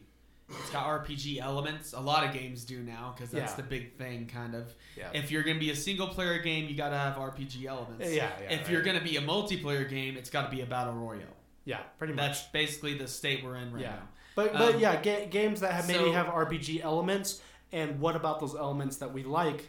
So a big one, Add to obviously, it. we talked about a little earlier, Red Dead Redemption 2. Yes. So that game, you play as Arthur Morgan, and arguably, actually, fuck that. He's the best Rockstar protagonist I agree. ever. I agree. Um, The only one that who do you think comes close? Mm. And don't just say John Marston. No, That's John kinda Marston cheating. actually is. Don't get me wrong. I love John Marston, and actually, I think Red Dead Redemption 2 made me like John Marston even more. Oh yeah, because you get more Because- on his because- backstory and Because Red Dead 1 was just the story of this outlaw yeah. seeking redemption. Red Dead 2 didn't just tell the story of John Marston, it told the story of John becoming a man. Yeah. And it made me like him more. But no, there's the only other character I think that Rockstar character that rivals Arthur is Nico Bellic Yeah. from GTA 4. He's really good. There's a lot of good I- characters in the other Rockstar games. Michael from GTA 5, I adore. He's a I love Michael. He's a fascinating character because he's so flawed. I would love to see like But Jack Black play him or something. oh, that would be amazing. But no, Nico Bellic is a really, really, really well done character. But Arthur Morgan is the best. Well, Arthur Morgan, so you play as him. You get to make some choices, but it doesn't really matter. It won't change the ending. Yeah. And as we all know, spoiler alert. Well, Huh? continue. Spoiler alert, Arthur Morgan dies. Yeah. Everyone should know that. You by should now. know that by now. If you haven't played Red Dead 2, play it, you bitch. And if you haven't seen any videos, I'm sorry, of it, I where didn't have mean you to be been? derogatory like that. But that game, what makes it's not an RPG, but it definitely sometimes feels like an RPG. Yeah, Well, okay, you have the- this big open world. mhm. You get to do all kinds This of is things. the cowboy game. Yeah. You get to do all kinds of things. You get to get drunk at the tavern if you want. You can shoot people out. Or you can Steal a train. steal a train. You can steal a train, yeah. And maybe that's just because Rockstar games in general have that slight RPG element where you can do anything. Sorry about that. Yeah, that was kind of loud. Colton. Shit. But no, where you can do anything, but also I think because you really get into this character and you Well, the thing is that Red Dead 2, while it doesn't meet any of the gameplay mechanics of RPG as a genre, it because of stuff like the honor system and the fact and the consequences. you get to play your- Arthur how you want to play Yeah. him. Yeah, so it doesn't meet the gameplay mechanics of an RPG game, as in like quests and choices necessarily, but because of the honor system and because of the consequences to breaking the law in the game, Right. and how attached you get to the characters, it forces you to roleplay, Yeah, exactly. despite it not being a role playing game. And one thing I want to bring up about Red Dead 2, and it's something every once in a while I see in actual role playing games that I really, really appreciate. So in Red Dead 2, there's little details like when you're in your camp, you can do chores. Mm-hmm. You can go fill up the water bucket. You can go feed the chickens. There's no purpose to that. It raises your honor a little bit, but there's really gameplay wise, there's no purpose to that. You don't have to do it. You you don't have to do any of that. Not only do you not have to do it, there is no reason to do it. Exactly. You just can. You just can. But It just makes it more immersive. I love the fact that you can do it, and that's something that every once in a while I see in role playing games, but it's often ignored. Is the idea of having little tiny things throughout the world you can do that are pointless, Can we but talk? you can do it for immersion sakes. Can we talk for a moment about what I like to call fake RPGs? Yeah. A big one, and it's a lot Far of Cry. Yeah, Far Cry. It's Skyrim, but with guns. No, it's not. No, Far Cry sucks. I'm sorry. I have to say this. Well, Far Cry's a fun romp. Okay, I have to say this. I've played Far Cry 2, 3, and 4. I hate So Far most of them. For most of them. I understand why people like Far Cry. Shit. Careful. I understand why people like Far Cry, but I have never been able to finish a Far Cry game. I do not like it. It is not a game I enjoy. Well, you capture towers, you raid enemy camps, you get better guns, and then you do that again to get better guns and clear the map. Yeah, I understand why people like it. I think they're well-made games, but I do not like them. They're kind of mindless. They're very mindless. I really don't like Far Cry.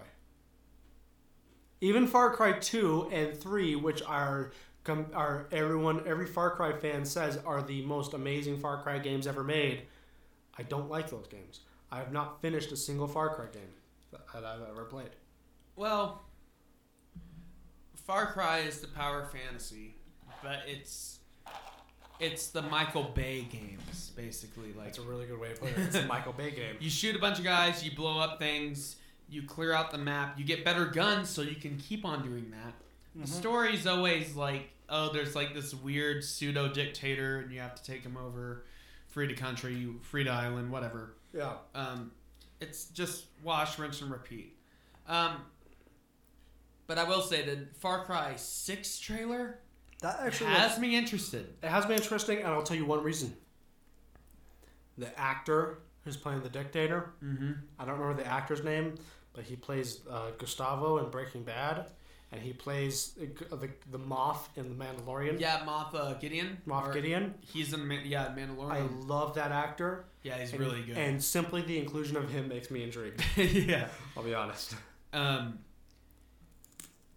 But another big one is Breath of the Wild, which is another kind of recent one. What's the pirate one in RPG? Yes. Yeah, Pirates of the Caribbean Online. And I just That is a missed. massive. So that's what's called a MMORPG, which is massive multiplayer online RPG. Yeah. So with And that one, I do think it classifies it as an RPG. Yeah. Because it follows the RPG format. You do quests, you level up your character. You can go anywhere. And because, like we were discussing earlier, because it's MMO, it doesn't give you a lot of choices throughout your story and your quest. But there's a lot you can do. But because it's an MMO, there is the aspect of a community interacting with each other and role-playing in that way. With MMORPGs, what makes it more of an RPG and what makes it a better game also is the sense of community. Yeah. Like what we talked about earlier with World of Warcraft, how that game, if you just played it and there wasn't this big community there, it would be a pretty basic RPG. Yeah. But since there is that community, you have people building sub-factions. Yeah. You have people creating games within the game. Or you have people doing all kinds of stuff that was not intended, but it can be done. Or when we were super into Pirates Online. So specifically for you at home, Pirates Online was shut down years ago. But there's we were playing like the remake. There's a remake project called Legends of Pirates Online. And it's a completely... That's what we were playing. It's a completely... Yeah, that's what we were playing. Yeah. It's a completely free to play remake of the original game. And if you ever played the original game or were interested, check it out. But we were having a great time because it was you, me, Bill here, Caleb, and even Nicole got in on it a little bit. Tristan got in a little bit. We were I even got my girlfriend in on it. Yeah. Crazy. Even that, and we were all getting in on it, and it was a lot of fun because we had a little community there of all of us playing together. Yeah, exactly. And we got, I remember, and we were talking about this earlier today. There's one time where if we were talking about role playing and a community, we all joined someone else's crew on their big galleon because we were low level players, and we were fighting, and I in the chat decided to tell a joke. So I Bill, think I know this joke. Bill, what's a pirate's favorite letter? Rum? Rum's not a letter. A letter. Depends on how drunk you are. That's true. That's true. So you think it'd be R. You think it'd be R. You think it'd be R, but it actually be the C. And then I got kicked from the crew. Yeah, and because RPG, I told that joke. Because there you go. So I pulled up just on Google best RPG games. Okay. And we've talked about a few of these at See least. how many of these we think are actually RPG games. Okay, I'm gonna start. It's Hold the on. C, but every pirate knows that X marks the spot. Oh shit, man! X marks the spot. You just stumped me So- on that. We have The Witcher 3: Wild Hunt. Oh yeah, that's a good one. That's a good one. Skyrim, That's a good one. good one. Divinity: Original Sin 2, That's good one. That's a good one. Dark Souls, good That's one. a good one. Mass Effect 2, that is a good one. We have not talked about so that. far this list is pretty good. Pillars of Eternity. That's a good one. I've never heard of that one. It's very much like Baldur's Gate. You know, Okay. It's a BioWare style RPG that's top down. Okay. Yeah. Oh, by the way, one I didn't mention that pseudo MMORPG Okay. is Diablo 3 or any of the Diablos. Oh yeah, all the Diablo Um, games I would classify them as RPGs, Oh yeah. but they are a specific, very specific style. I fell in love with Diablo 3. It's a When fun I got game. that game, that's all I was playing. That's a really fun mean- game. It's addicting. Oh yeah. Yeah. It's more of a loot and grind RPG, but it's still an RPG. Yeah. It's a kind of dungeon crawler one. Yeah. Knights of the Old Republic. That's an RPG. Yeah. That's a. Okay, here's the first. Let's not get too into that. But Knights of the Old Republic. So they have that. You can play that on your phone now. It's crazy.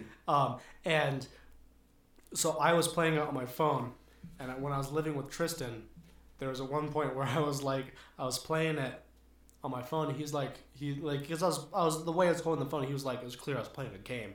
He's like, "What game are you playing?" As we're sitting there, and I'm like, "Oh, it's KOTOR." And he's a big fan of that game, so he immediately was like, "What?" And I'm like, "Yeah, you can play it on your phone. It's on the App Store." And he was like, "Shit!" Runs into the room, grabs his phone, buys it on the spot, Oh my and then for the God. next month, kept coming out of the room as watching TV and be like, "I'm doing this type of playthrough now." Oh my god. It was wow. hilarious, but such a good game. Really Oh, good. great game. Yeah. And that's one of the great examples of MMOs. Yeah, that's not another an one- MMO. So here's KOTOR's not an MMO. Is it? Not? They did the Old Republic MMO. KOTOR is Oh, the Bio. KOTOR is. Knights of the Old Republic is the BioWare game from the 2000s. See, I get that mixed up with Yeah. The Old Republic. the Old Republic. Yeah. Which the Old Republic is also a very good MMO. Yeah. Has the record for the most voiced dialogue lines of all That's time. crazy. But So here's the next one, and this is the caveat: Fallout 4. no, No. What? That one is like Yeah. it's vaguely an RPG, but at the same time, it's just a looter shooter. yeah. Before we end this, I want to talk about one more thing. I want to talk about in recent times, the last couple years at most, your bless you. Recent times, has there been any RPG games that you've played, or RPG games that you're looking forward to? Well, oh yeah, I mentioned this earlier. So there's this new game. It is like a love letter to Souls, Oh, to yeah. Dark Souls. Yeah. And it's definitely even more on the action RPG side than Yeah. Dark Souls is, but it does it so well so Ooh, far. What's it called? It is called Mortal Shell. Mortal Shell. So this game, it was made by, I believe, only 15 people. A group of 15 Fuck. developers. That's impressive. And it is very close to feeling like a AAA game. It's crazy. That's really and impressive. Yeah. what's really great, they only charged $30 for it, $29.99. Oh, that's nice. They weren't trying to like What- upcharge. Side tangent when you mentioned price. So you know the EA Star Wars Squadron's coming out? Yeah, Yeah, it's only gonna be $40. yeah, because it's like it's a game, but it's not like Well, I think it's $60. I think it's them learning from Battlefront 1 from Yeah. from 2015 where It'll that be $40, but then it'll the have original DLC. the Battlefront 1 from 2015, the reboot It should been have been affordable. a $40 Yeah, game. exactly. And I think that's EA learning from their mistakes, Well, yeah. which exactly. I think But is nice. so, But but okay, Mortal continue. Shell, it's very Dark Soulsy. Obviously, it's got the dodge rolling. It's got the bosses. It's got the parrying. Well, not really parrying. It does a really cool thing. So it's obviously, at first glance, you'd be just like, oh, it's a Dark Souls clone. Yeah. But when you actually play it and look into it, it's way more than that. Yes, it's heavily inspired by Dark Souls. Mhm. But this game, the core mechanic is you're like this weird spirit, Okay. this like wraith, and you possess. So there's like 5 or 6 or something like that different bodies that you possess, which are each different characters and different builds that you can play as. Yeah. And the first one you get is just like a basic knight build. But in this game, so you can do each character build has different like abilities. They play differently. But so far, one of the main mechanics is this game. It makes you more aggressive in your gameplay. Okay. It lets you be more aggressive because what it does, there's an ability you have where you can harden like a rock. You just turn into like stone. Oh. So you can do that in the middle of combat. So like an enemy hits you, you can turn to stone, stagger them, and then go in for the kill. Oh, that's cool. Or as you're hitting them, so you do a slash attack with Yeah. a sword. And I want to get to the sword play. It's awesome. But you do a slash attack. You can harden right at the end of the attack and basically like increase your mass. So it's like you swing a light sword and then you harden all of a sudden right as you hit them, and it does exponential amounts of damage. Oh, wow. But what I love is with the heavy attacks, if you do the combo right, you do the murder stroke Oh. with your great sword. That's cool. So you half sword Yeah. it and you hit him with the pommel and the hilt. That's very It's cool. really cool, and it's a really cool game so far. Yeah. And I love it. And I watched some reviews. There's this one guy that does he does like big 20-minute in-depth reviews where he tells you Yeah. everything about the game. Like he tries everything out. And he said if you're a fan of Souls games, you're going to love this. Okay, yeah. And every other site, even IGN, like gave it an 8 out of 10. Oh, wow. And that's impressive And considering for a pretty much indie it's an developer, indie that's, game. That's very good. it's an indie game. Yeah. And I could see these guys going somewhere. But it's definitely not an RPG, but it's one of the best Souls-like games I've Yeah. ever played. There's a game that I've been playing. And there's a lot of Souls-like games. And another one that I really like Oh, yeah.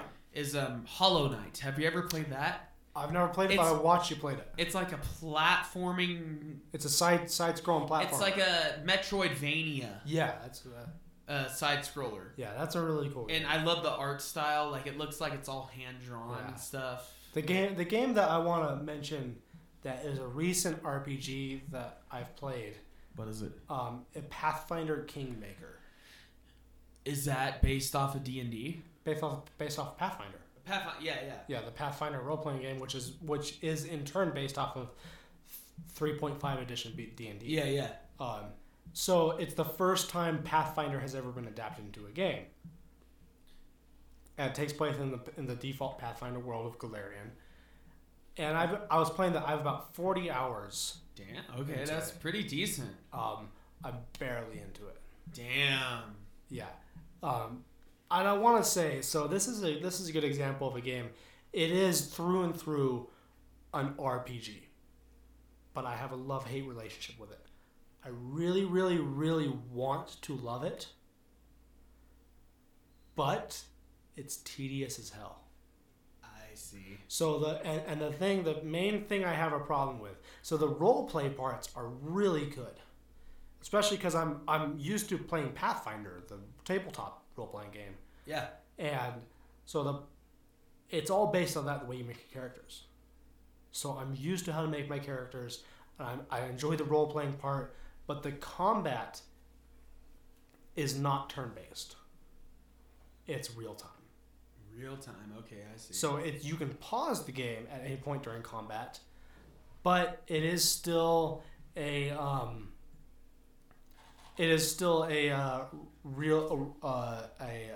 you tell your character what to do, and they will be default do it on their turn, but it's still real time, and that makes the combat boring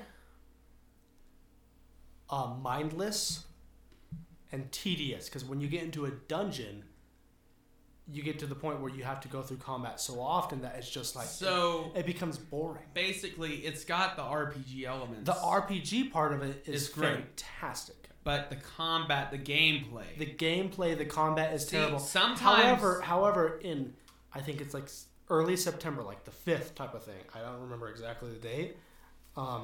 They're coming out on consoles with the definitive edition, which they're upgrading the PC version to have turn-based combat as an option, Nice. That will like completely change traditional tabletop. And I'm going to give it another shot then, because I really feel that will make the combat a lot more I think that will. tactical, Yeah. a lot more fun. And that's one of the things I like about, say, Divinity Original Sin 2, is that the combat is turn-based tactical combat. it. Yeah. Like XCOM, but fantasy. You know, it's really good. Well, But that's the game I played recently. That I think we've exhausted. I have one. Okay. you have one. Okay. I didn't think I'd ever played a role or a GPR. Bill's got something. A role RPG. Yeah, RPG. Myst is an RPG. Oh.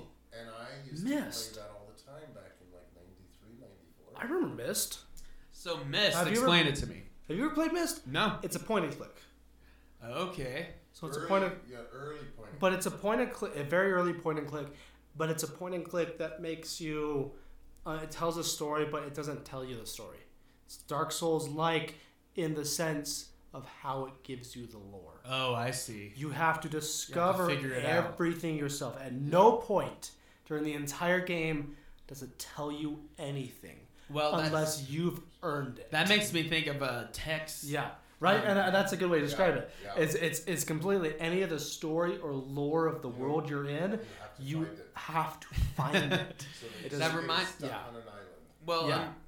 like the earliest 'Cause RPG. I played that a long time ago too. Yeah. The earliest RPG video games I can think of. I mean, yeah, you have like Daggerfall and Arena and stuff. You know, the dungeon crawlers. But you also have the text-based RPGs. Oh, that yeah. was the first. Yes. What one thing? That And I know think you showed me one. we should do the we should do a maybe even an episode on it, because we could do an episode. Yeah, on of this. course. We'd have to have a group of people. There's this newer one called AI Dungeon, I think is what it's called. Yeah. And it's basically a text-based RPG that is run by an AI. Yeah. So what it is theoretically you can type anything you want. It gives you a scene and you everything, can do anything. and you can type anything you want, and the AI will and react it's to it. going to be crazy and random. And sometimes weird. it's janky, Yeah. sometimes it's random, sometimes the AI seems like it ignored what you said. But it is really fun though, especially with a group of people all get together and having some drinks and stuff. Yeah. Any final thoughts? No, I love RPGs. I love RPGs too. They're a my ton of fun. favorite type of games. It's like having a second world, a second reality. Sometime pretty Getting soon. to be a different person. Speaking of RPGs, sometimes pretty soon we'll have a sequel to a continuation of our straight to VHS RPG game. Yes, we will. Yeah, I have good plans for that. yeah, that'll be a lot of fun. With but yeah, our T1000. Yeah, with T1000. I think that's a wrap here. I think this is a good. I think we've exhausted ourselves Yep. on this episode. And let us know. Give us any recommendations on what we should talk about. Check us out on Instagram, Facebook. We're on Apple Podcasts, Google Podcasts, Spotify. We're trying to be on everything you can find right now. We're Yeah. even on, and I didn't even know about it until I did this podcast, but we're on TuneIn Radio, so we're on that. Ooh, if you very use nice. that, we're there. Nice. So We don't have a Twitter yet. we don't have a Twitter, but anywhere you listen to podcasts or music, we should be there. We should, yes. So check us out. Tell your friends about it, and